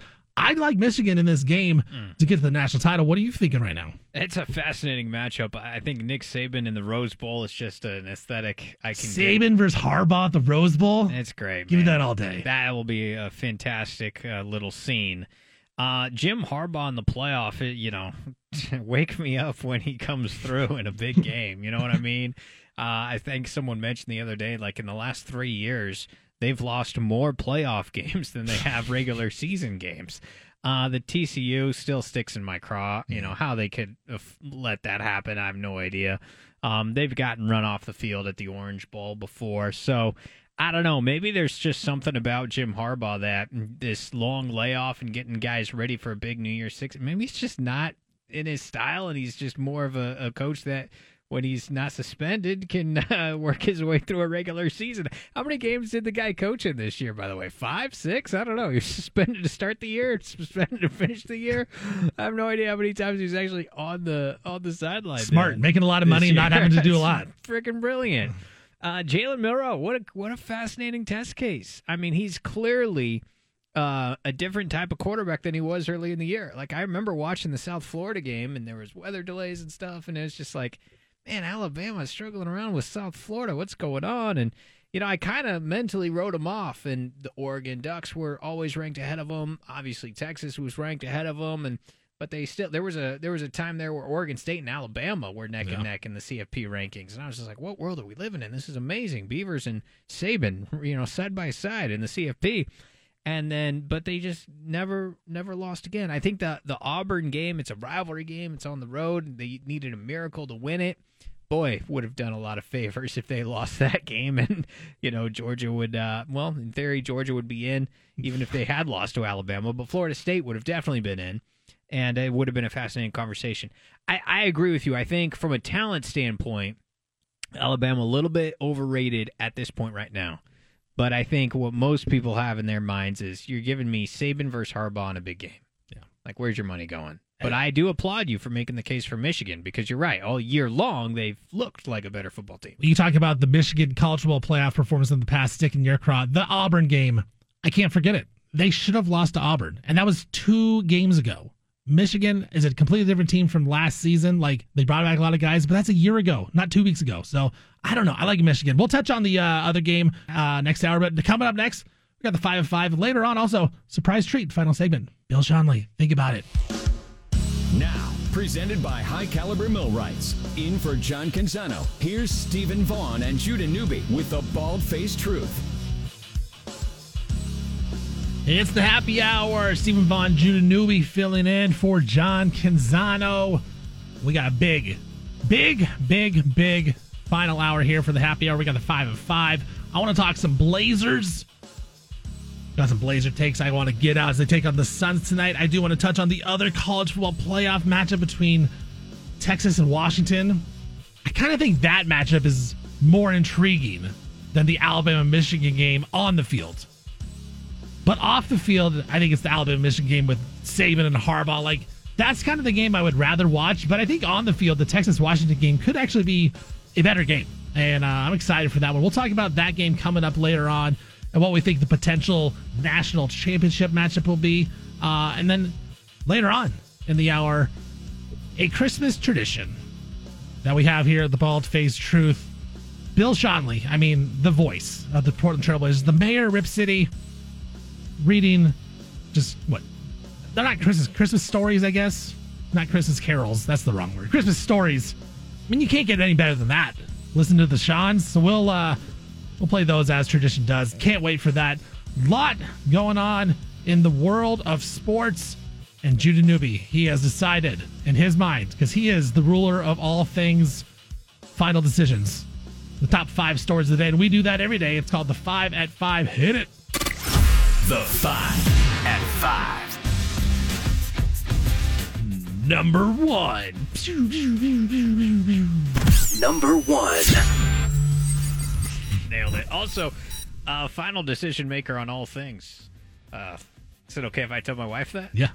Totally. Glad. Hey, that's what I'm here for. Well, speaking of decisions, Ja Morant had to serve a 25-gamer. Little susp for Ja Morant, flashing them guns on the gram. But he is back, baby. He is back tonight. Checking on that in his debut. Late first quarter, Memphis Grizzlies 22, New Orleans Pelicans 19. 40 seconds to go in the first quarter. And Ja Morant started, played 7 minutes so far. He's got 3 points, 1 for 2 from the floor, and an offensive rebound and an assist and a block shot to his name already.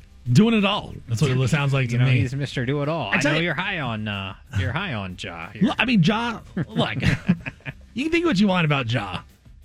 The gun thing, not great. Not a great look to be flashing guns, and then get told not to flash guns, and then go out maybe like a couple weeks later and flash more guns. Like, that's just not a good look. And it's also not a good look to allegedly punch a kid at his own backyard at a basketball court. Not great looks for Ja. But you know what? When you get Ja Morant on the basketball court, dude is a legitimate superstar. And sometimes we throw the term superstar out too loosely. No, Ja Morant is that. 26 points a game last year, 8 assists, top 10 scorer, top 5 assists. He gets rebounds. Led the Grizzlies to a number 2 seed in the Western Conference last season. And the Grizzlies added Marcus Smart to take some pressure off of him on the defensive side because Ja can now focus more on offense. And Jaren Jackson Jr. was the defensive player of the year. Like, the Grizzlies, they've struggled very badly this year, 6-19 in the 25 games Ja is suspended. But it's still early on in the season. I mean, we're just a fourth of the way through the season. And Ja coming back, man, I think Memphis is a team to watch out. And you want to, you look going forward. If Memphis has a chance to get to that play-in tournament and win in the play-in tournament, you face them in the first round, you're a 1 seed, and you're taking on the Memphis Grizzlies as an 8 seed, that's something you don't want to do. So I think it's something to look out for to see how high Memphis can get up in the standings. Are they too far back? It is possible, but, man, when Ja plays, not only is he just great, he's maybe the most entertaining player to watch, but he's just awesome on the court. So I'm excited to see Ja come back, give a little excitement, and hopefully, he figures out not to be flashing guns on the gram and the talk and the book. Number 2. All of them. Saw this. This is interesting. Tiger Woods may not be wearing the Nike swoosh in 2024. What? I know. The star golfer's endorsement partnership with Nike that has spanned nearly 3 decades could be coming to an end. First report of a possible parting of ways came on the No Laying Up podcast, and on the podcast, Nike is thought to have been considering severing partnerships with several golfers.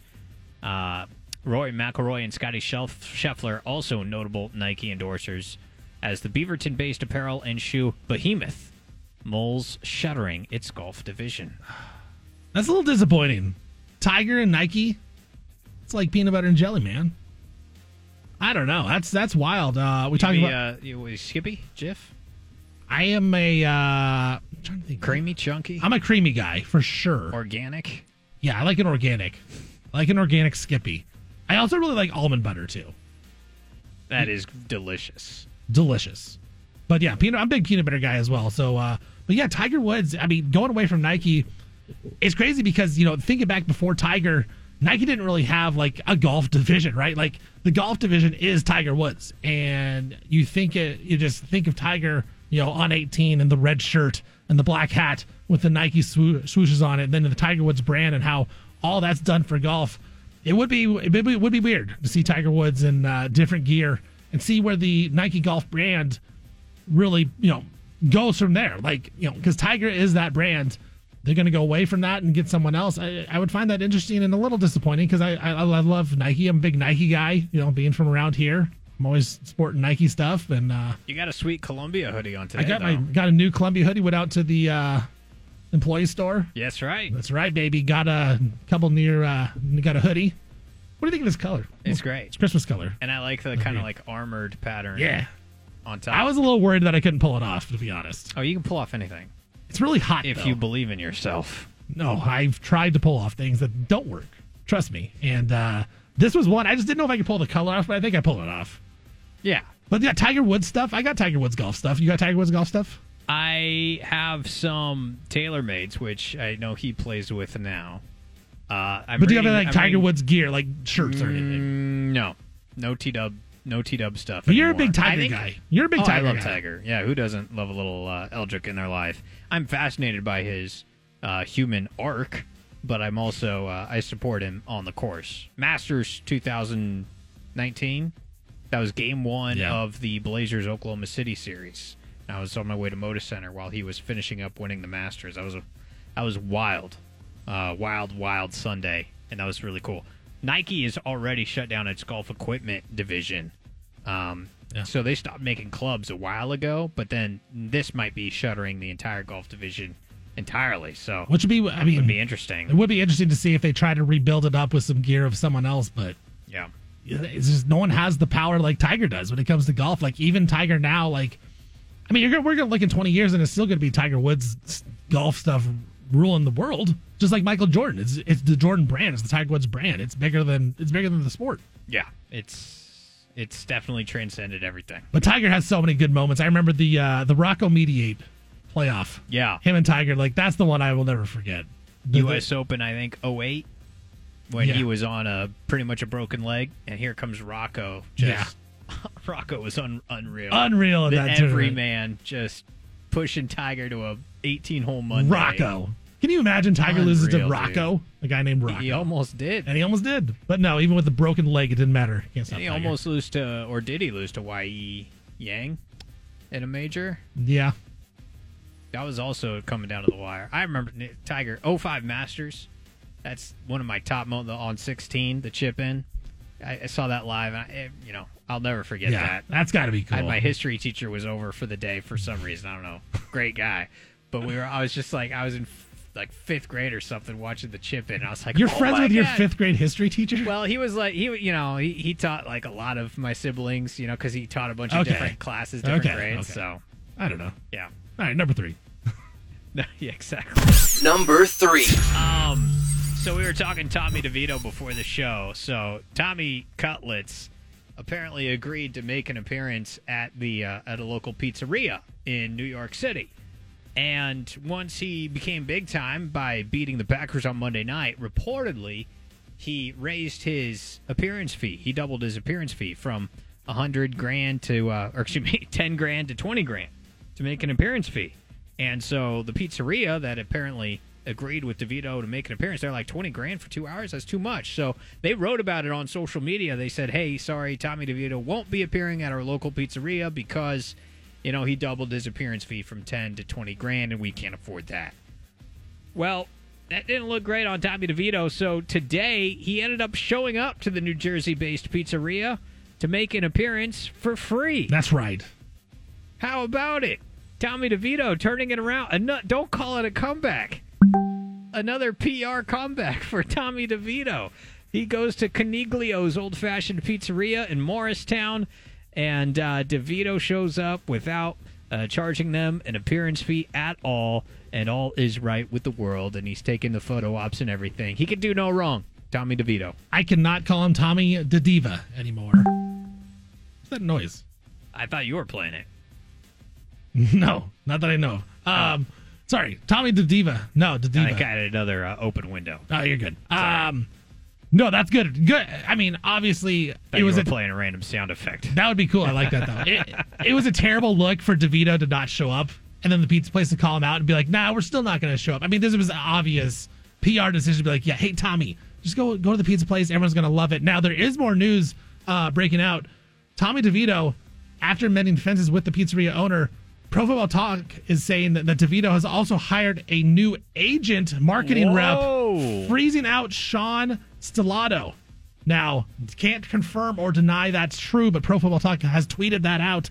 I don't think I'm getting trolled here by a different one. Looks like it's spelled the correct way, but hires a new marketing rep, so Stellato will still be a part of it, but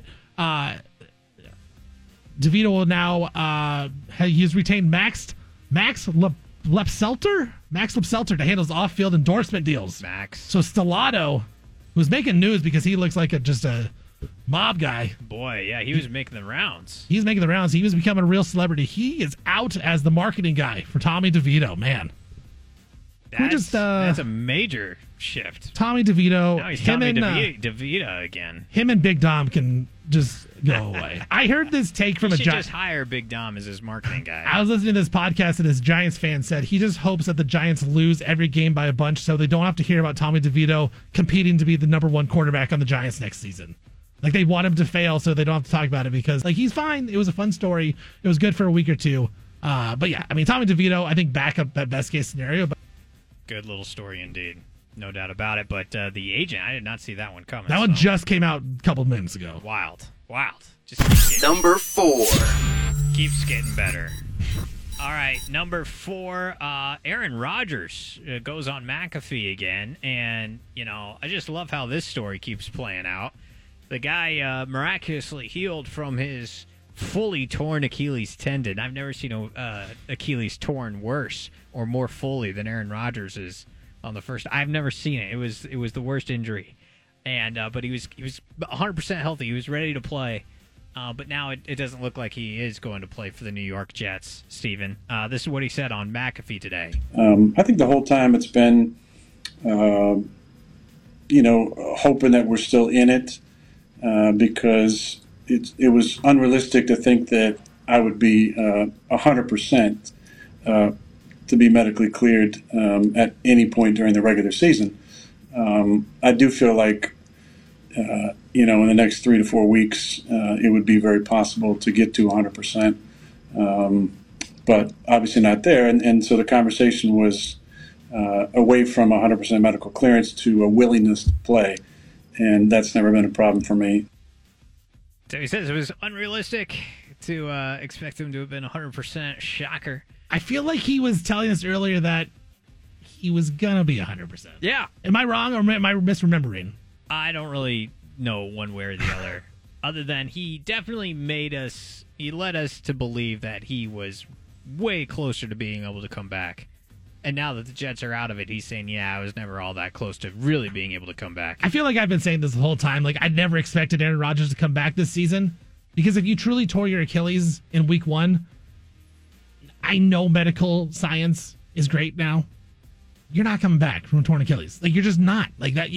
It's impossible to do that right now. And so I never truly believed Aaron Rodgers. Now, I would love to be wrong. I would love for Aaron Rodgers to come out week 18 and just be like, hey, I proved everyone wrong and I'm back. That would be awesome. It'd be a sick story. But I think now that the Jets are out for sure, like Rodgers is kind of like, it was unrealistic to come back. It was just one of those things I think he wanted to draw some attention to himself, and he did a great job of that. He did a great job, and he always comes out, on the right side of history with all this stuff. It's amazing. Look, Rod, I like Aaron Rodgers. I think he's funny. I do too. I think he's funny. I like him. I think he's funny. I think he just good quarterback. I think he completely just trolled everybody this entire time. No question. Thinking that he actually had a chance to come back from a torn Achilles in week 1. Like, no way, man. No way he had a chance. I just don't believe that at all. So, unfortunate, because I did want to see how they look. Now, what do you think about this, Judah? It seems like Robert Saleh will be back. Joe Douglas will be back. Aaron Rodgers, as he also, on the McAfee interview, said he supports those guys, the GM and the coach. There were some rumors, some whispers that maybe they were going to be out.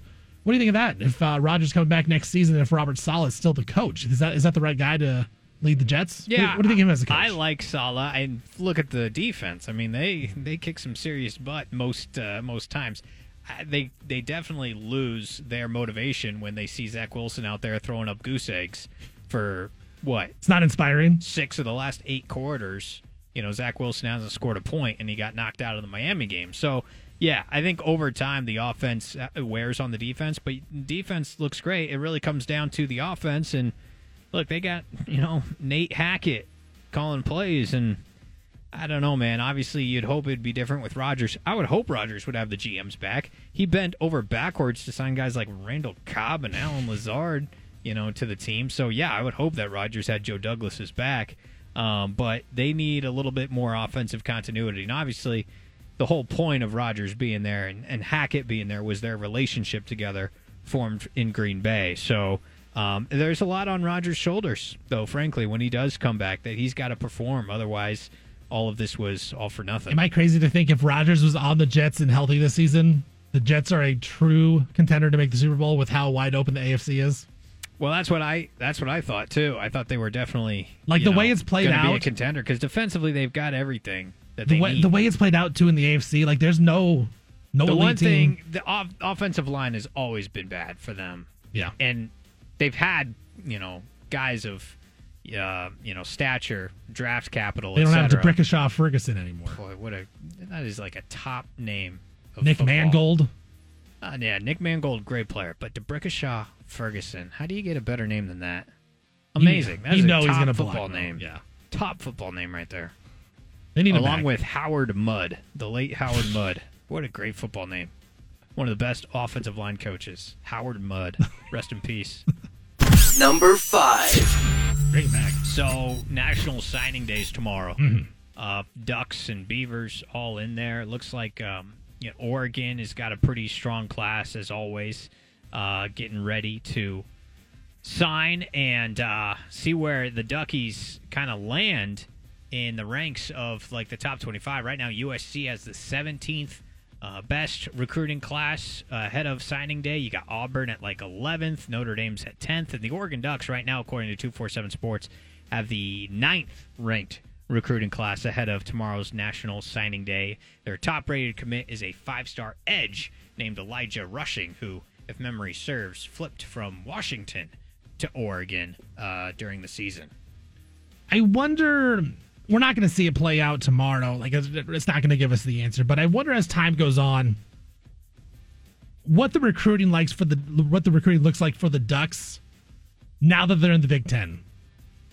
Like, they're already kind of a national brand, but does it even make it even more of a national brand now that they're going to be going to the Big Ten and they're going to be playing teams, in the Midwest and, in Michigan and Ohio? Like, are they going to be even more noticeable? And the fact that they have all that money in that program, is it going to make the recruiting go even higher than what it is? Like, have we not even reached the top of the potential for the Oregon Ducks recruiting-wise? We're obviously not going to find out in this recruiting class, but in like 5 years, I wonder if they're still in the Big Ten and the format of college football is still like this. I am going to be very intrigued to see, are the Ducks a continuous top 3 recruiting class every year? Like, are they up there with the SEC teams every single season because of the money and the fact that they're in the Big Ten and the fact that they are in, they're one of the players in the power conferences? I'm so intrigued by that. Yeah, I don't know how much going to a different conference will impact their recruiting, because it was already very. It was already good great, but like in the Pac-12, don't you think it could raise it even potentially? I think so. To me, it depends on how well they do, especially in road games in the Big Ten. Because if you start going to Iowa and Nebraska and somehow losing those games, there will be a perception that, like, no, you were always a West Coast school that soft. You didn't have it in you to play a Big Ten schedule, especially road games in That's this a good conference. Point. But if they go out and win those games with regularity and get in the playoff regularly out of the Big Ten, then yeah, I think it can even heighten. That's a good point, because we always talk about the Ducks like going to the Big Ten, and it's always like, oh yeah, they're gonna play these teams like Iowa and Rutgers and Maryland, and we just assume they're gonna win. But like a team like Iowa's good. Like I think Oregon's obviously better, and they're a better program, but those aren't like gimme games like against teams like Iowa. So I'm very intrigued by that, the way it goes forward. And you look at Oregon State right now; they are they're getting some players into their team with the transfer portal, with the signing day. Caitlin Guttridge, he's an Oregon guy. He's at Wilsonville, 3-star quarterback. He committed to Oregon today. To Oregon? Oregon State, sorry. Oh, Oregon okay. State, I'm sorry. Oregon State. Oh, go Beavs. Wilsonville. By the way, Elijah Rushing, I said he decommitted from Arizona, not UW. I was trying to give Oregon a free win over UW and couldn't do it. He decommitted from Arizona and picked the Ducks. Hey, you know what? The Ducks need to earn a win against Washington. Boy, do they ever. Boy, if you can't get them now. When can you? You're never going to get them. It's embarrassing. It's embarrassing if you lose to Washington, man. Thanks for that, softy. That goes down to history. All right, that's the 5-5. Judah, college football playoff is coming up soon. I can't wait. We talked about the Alabama-Michigan game first in the 4 o'clock hour. I like Michigan in the game. I think Michigan's going to win. I think they cover the game. I'll be interested to see where that spread goes. Me as a gambler, I think more Alabama money's coming in. I wouldn't be surprised if it's a pick 'em. Michigan 1.5-point favorites right now. If it's a pick, or even Alabama slight favorite going into that game. Where is it right now? Michigan's at 1.5? Michigan's minus 1.5. That tells you something. I would have thought that almost Alabama could be favored in this spot. But because Michigan's favored, that tells you that they're at least a more talented football team, which they are, you would think. I think so. And you're saying, I feel like it's a sharp play to bet Michigan in this spot. I think we're overrating Alabama just slightly this season. And I might be way off on this. Maybe I'm way off, maybe I'm not. I don't know. But I feel like Alabama's getting a little overblown. So I like Michigan in the game. I'm going to wait a little bit later to see before I bet it. I'm hoping I can get Michigan, at a minus 110 on a pick, or maybe even 1 or 1.5 point dog. I think it'll be great. Get a plus money on it, on that money line. Who's got the better quarterback, you think? That's a good question. I think they're same initials. Jalen Milroe, JJ McCarthy. Yeah. I'm all about the JM. J names myself. You are a big J name because you're a Judah newbie. I'm a JSN because I've got a middle name that starts You're a with Jackson an S. Smith and Jigba? My favorite player ever now, Jackson Smith and Jigba. Especially after that touchdown. JSN. How much are you betting on the Seahawks to make the playoffs now? Oh, no. I'm the other way. Mortgage bet? I'm scared as heck that they're going to find a way to screw it up. I think I trust JJ McCarthy a little more than Jalen Milroe. I think I do in this spot. Jalen Milroe is more talented because he can run around, he can make a play, he can throw the ball deep down the field. But I think right now, I don't think they're going to put McCarthy in too big of spots where he's going to make a mistake. So give me JJ McCarthy in the matchup. But I think Alabama wins the game. So I think Alabama's going to the College Football Playoff National Championship. Wait, you do? I thought you were going to bet Michigan. What'd I say? You just said Alabama. Sorry. Yeah, I like Michigan. Oh, okay. Yeah, sorry. That's confusing. Sorry. Give me Michigan. You like Michigan. I like Michigan. To win the game. Michigan to win the game. Get to go to the national championship. Get to the final. Yeah, not Alabama. I like Michigan. And play. We'll find out at the end of the break. Yeah. College Football Playoff has talk more about that. Texas taking on Washington. That point spread is interesting as well. Texas is a 4-point favorite over the Pac-12 champions, the undefeated Pac-12 champions. I want to talk about this game, see what we like in this one. Stephen Vaughn, Judah Newby filling in for John Canzano on the Bald Faced Truth Radio Network. Stephen Vaughn, Judah Newby filling in for John Canzano here on the Bald Faced Truth. We are getting awfully close to Christmas. I can't wait. I love Christmas time, but now that my son, he is a Christmas baby, really starting to start to celebrate Christmas and his birthday. It's just a weird vibes here as he's going to be 5, but that's a whole other story, man. The Christmas baby is a cool thing. But the other good thing about getting close to Christmas and New Year, good and bad. College football playoff, good. College football season ending, bad. But I tell you what, college football playoff matchups this year are great. The 4 teams, Alabama, Michigan, Texas, Washington. I think Alabama is going to lose to Michigan. I think Michigan gets the job done, and Michigan will be in the national title. And they take on the winner of Texas and Washington. Texas is a 4-point favorite over Washington. Kalen DeBoer, the head coach of Washington, was named AP Coach of the Year today. Well deserved. Maybe the best coach in the nation. I mean, is that X to nose wise? Would you rather have any other? Maybe not, but he's right up there. Judah, I love the over, first of all, in this game. I think this game flies over. I think this game has the potential to be in the 40s for both teams. I don't trust the Washington defense. I don't trust the Texas defense either. Like, Texas has a really good front 7, but Washington's offensive line has held up all season long and kept Michael Penix somewhat upright. And as long as Penix gets some type of protection, he's going to be able to sling the ball around to all those receivers. Those receivers are so good. The total is at 63. Yeah, I like way over in this game between Texas and Washington. But I think Texas is going to be able to score on Washington as well. The Washington defense has played a lot better the second half of the season. I think we questioned if it was real or not. And then they showed up against Oregon in that first half, and we thought, man, maybe they are really good. But then you look at the second half of that Pac-12 title game, and the Ducks had it. The Ducks had them where they wanted them, and they were going up and down the field. I thought they did a really good job.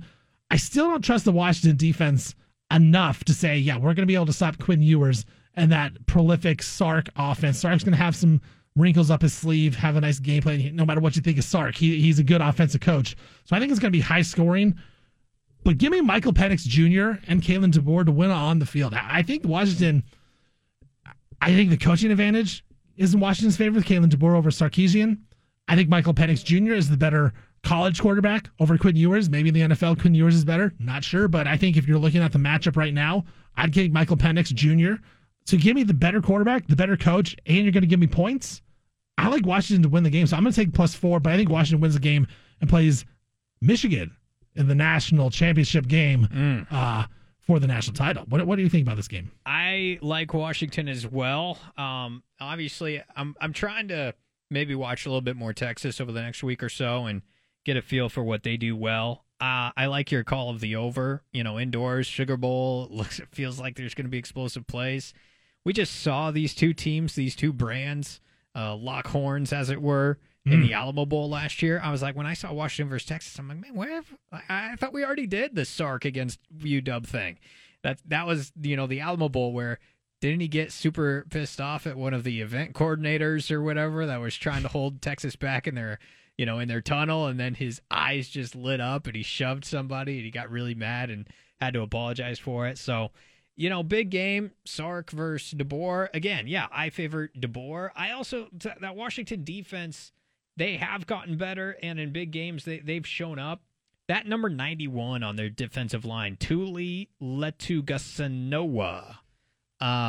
I don't know if that's how you pronounce it, but he is a beast. And, he really gave Oregon State problems. He definitely gave Oregon problems. Obviously, Trice, number 8 out on the edge. He's more of an NFL prospect as well. But between 91 in the middle and Trice on the edge and ZTF still doing things for them, they've got dudes. They're a 93rd ranked defense or whatever people are pointing out, but they're playing a lot better than that.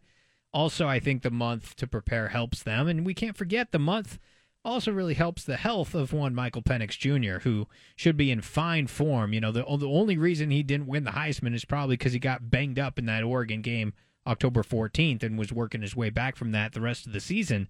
But he should be fine and ready to go for this one, and I agree with you. I think Washington is a very live dog. I've got them winning the game outright. And the overplay, why not? I think that's just exciting football, and there should be a lot of explosive plays. Yeah, I think this game has more potential to be one of those epic games that goes down to the wire.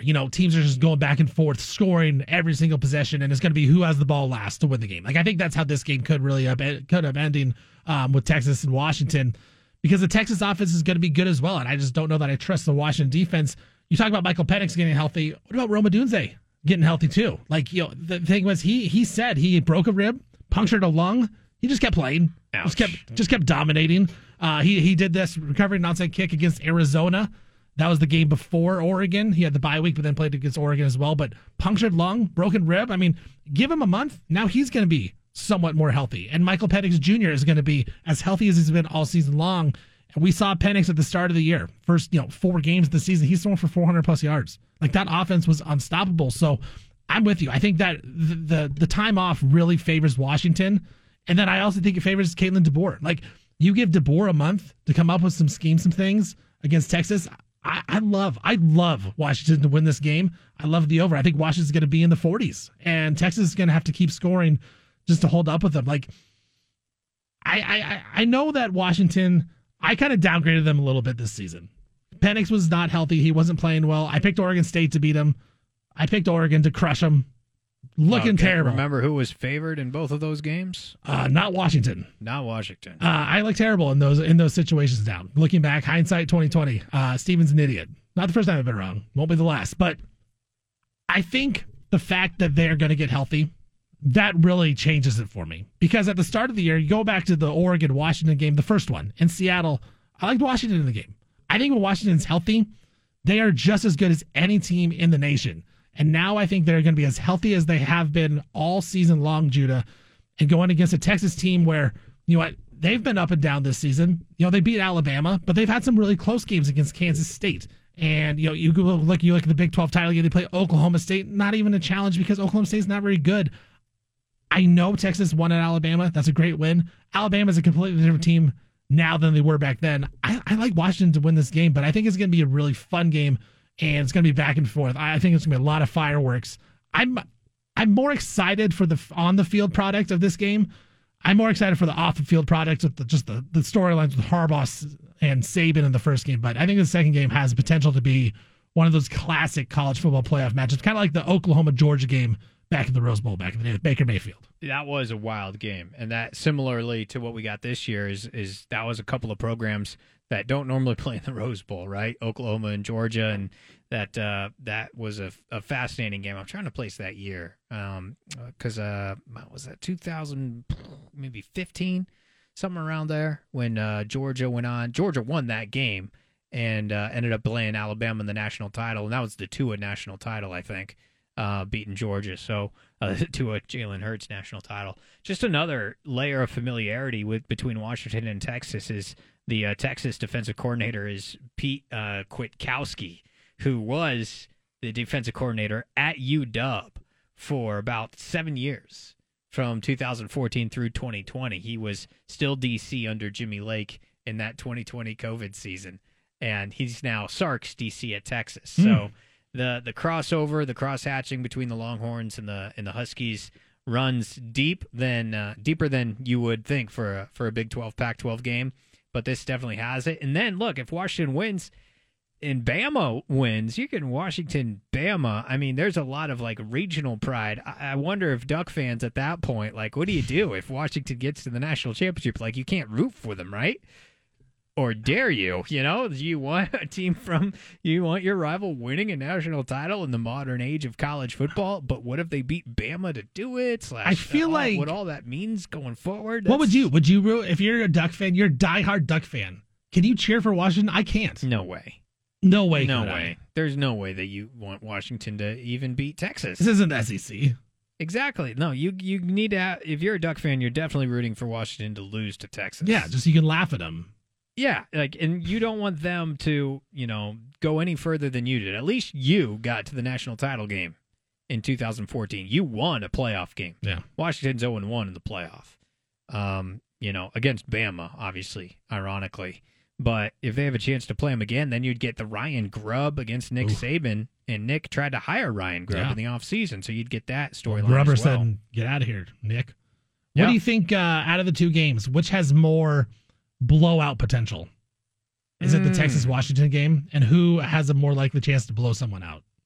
I mean, I don't think it's the Texas-Washington game. You don't think so? You think unless Penix gets hurt, but I don't think he does. I think that offense at UW is too good. Unless I'm like dramatically underrating Texas's defense. Like if they're a bunch of just dudes and Washington can't do anything, but that's Am I no crazy way. to think the most likely upset is Washington over Texas? As opposed to Bama beating Michigan by 20? I think that's, don't you think the Bama-Michigan game's got more blowout potential? I kind of think Washington. That offense with Penix being healthy? Oh, you think they blow out Texas? I think Washington could blow out Texas. I got you. Yeah. Maybe. Like, I honestly think that's the most likely. If I'm taking up all the outcomes. You don't think we're underrating Texas a little bit with all this? This is because I didn't watch a lot of Texas this year. Like, I tuned in for some of their bigger games, but like, I just kind of, they're in the Big 12. Like, the Big 12's not great. They're going to win that thing anyway. I don't think it'll be a blowout. But my thought process is this: is like maybe Washington's defense is better than I'm actually thinking they are. Maybe they are real. Well, they're better than we thought they were in Vegas. And it's a 45-20 game, something like that. With turnovers would always do that. Pick six, scoop and score. Ewers gets banged up, then something like that. Yeah, curtains. Where I just think this Alabama-Michigan game is going to be just slobber knocker. Like we're going to run the football, and it's going to be about 10-7. No, it'll be higher than that. I'd like to see that. Actually. It'll be higher than that, but I think that you will see people slipping around. The Rose Bowl, New Year's Day. Yeah. It always, new turf, et cetera, et cetera. There's going to be some slipping and sliding going on out there. So you got there. Bama taking on Washington in the final. I got Michigan taking on Washington in the final. I think I'm taking Michigan over Washington. I think Michigan was the national title. What do you got? I would say, oh, dang it, dude. I think Washington can actually win it. I do, too. I think Washington can beat Alabama. I'd love to see it. As crazy as that is to say, but it would have to be a shootout for sure. That is pretty crazy to think, though, because the Milroe run game, the power run game, is going to make life difficult on Washington. But I'll be the guy that thinks Washington can win the national championship this year. Love it. Judah Newby, the final decision maker in all things. Decision. Picks Washington to win the title. I love it. I would love to see that happen, but I think Michigan's going to be the national title. We got some days coming up to that. I can't wait, though. It's going to be a great college football playoff. And we'll take a break. When we come back, we're going to wrap up the show with a little Christmas spirit, as you will. Bill Schonely, the mayor of Rip City, man, he did a lot for this program. And he recorded some Christmas stories for John Canzano, and we like to play them during the Christmas time. Nice little tradition just to hear his voice. Never gets old to hear Bill Schonely read some Christmas stories. So we'll do that when we come back. Bald-Faced Truth. Bald-Faced Truth. Stephen Vaughn, Judah Newby. We're in here. We're talking Christmas. No, we're talking cultural playoff. We talked about that. I like Michigan. I like Michigan to win the whole thing. Judah likes Washington to win the national title. I can't wait. I can't wait for those 4 games. Now, I've only been on this show for maybe a year and a half or so. I feel like I've been here way longer, but it's been like a year and a half. It was like summertime last year I came in. And I learned last year that you guys do traditions of, Bill Schonely and his voice, of course, we'll play The Night Before Christmas another day, not today. That's not the day we're doing The Night Before Christmas, but Sean's was very, very nice with his time with John Canzano, even though, the Blazers and John had their beefs. Said the Blazers didn't want Sean's to come on the show. Sean said, whatever, I'm coming on the show. And, it's always just good to hear his voice. As a Blazer fan growing up in the area, I grew up in Milwaukee. I grew up a Blazer fan. I remember listening to the Blazer games on the radio, and it was always Sean Lee. Listen to that voice, just hearing it, like it just brings you back to better times as a Blazer fan. But just a good person is Bill Schonely. And so I'm gonna play some this audio that Bill Schonely had. This is just him and John talking about favorite Christmas movies. Like if I say, Sean's, let's watch a Christmas movie. What do we want to? Are we watching Jimmy Stewart and It's a Wonderful Life? Yeah. Dottie gives me a bad time about that. What do you want to watch that show again? Well, it comes around every year. It's a great show, Dottie. Honey, I want to see that.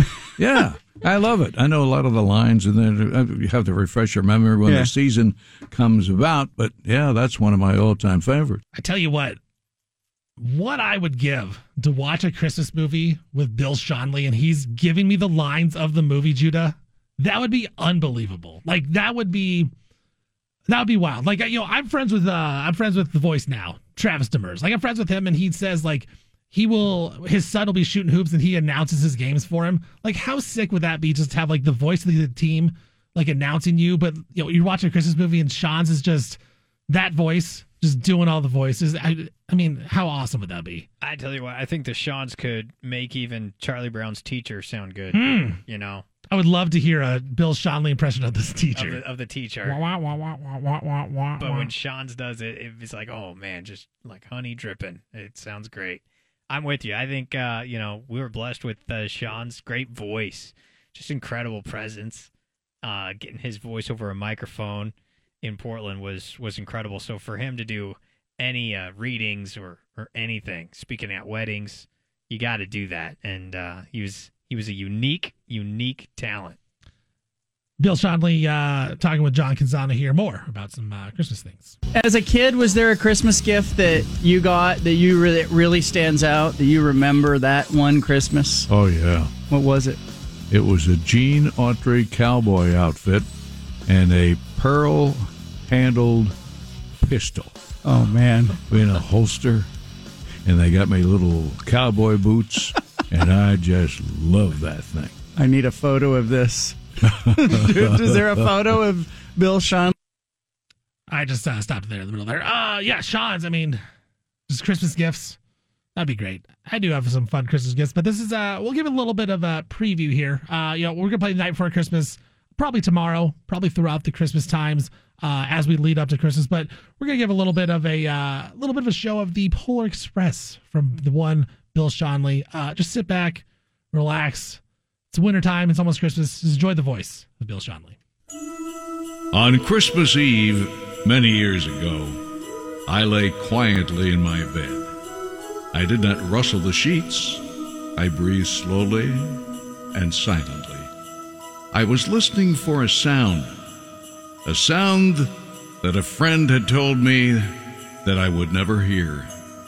The ringing bells of Santa's sleigh. There is no Santa, my friend had insisted.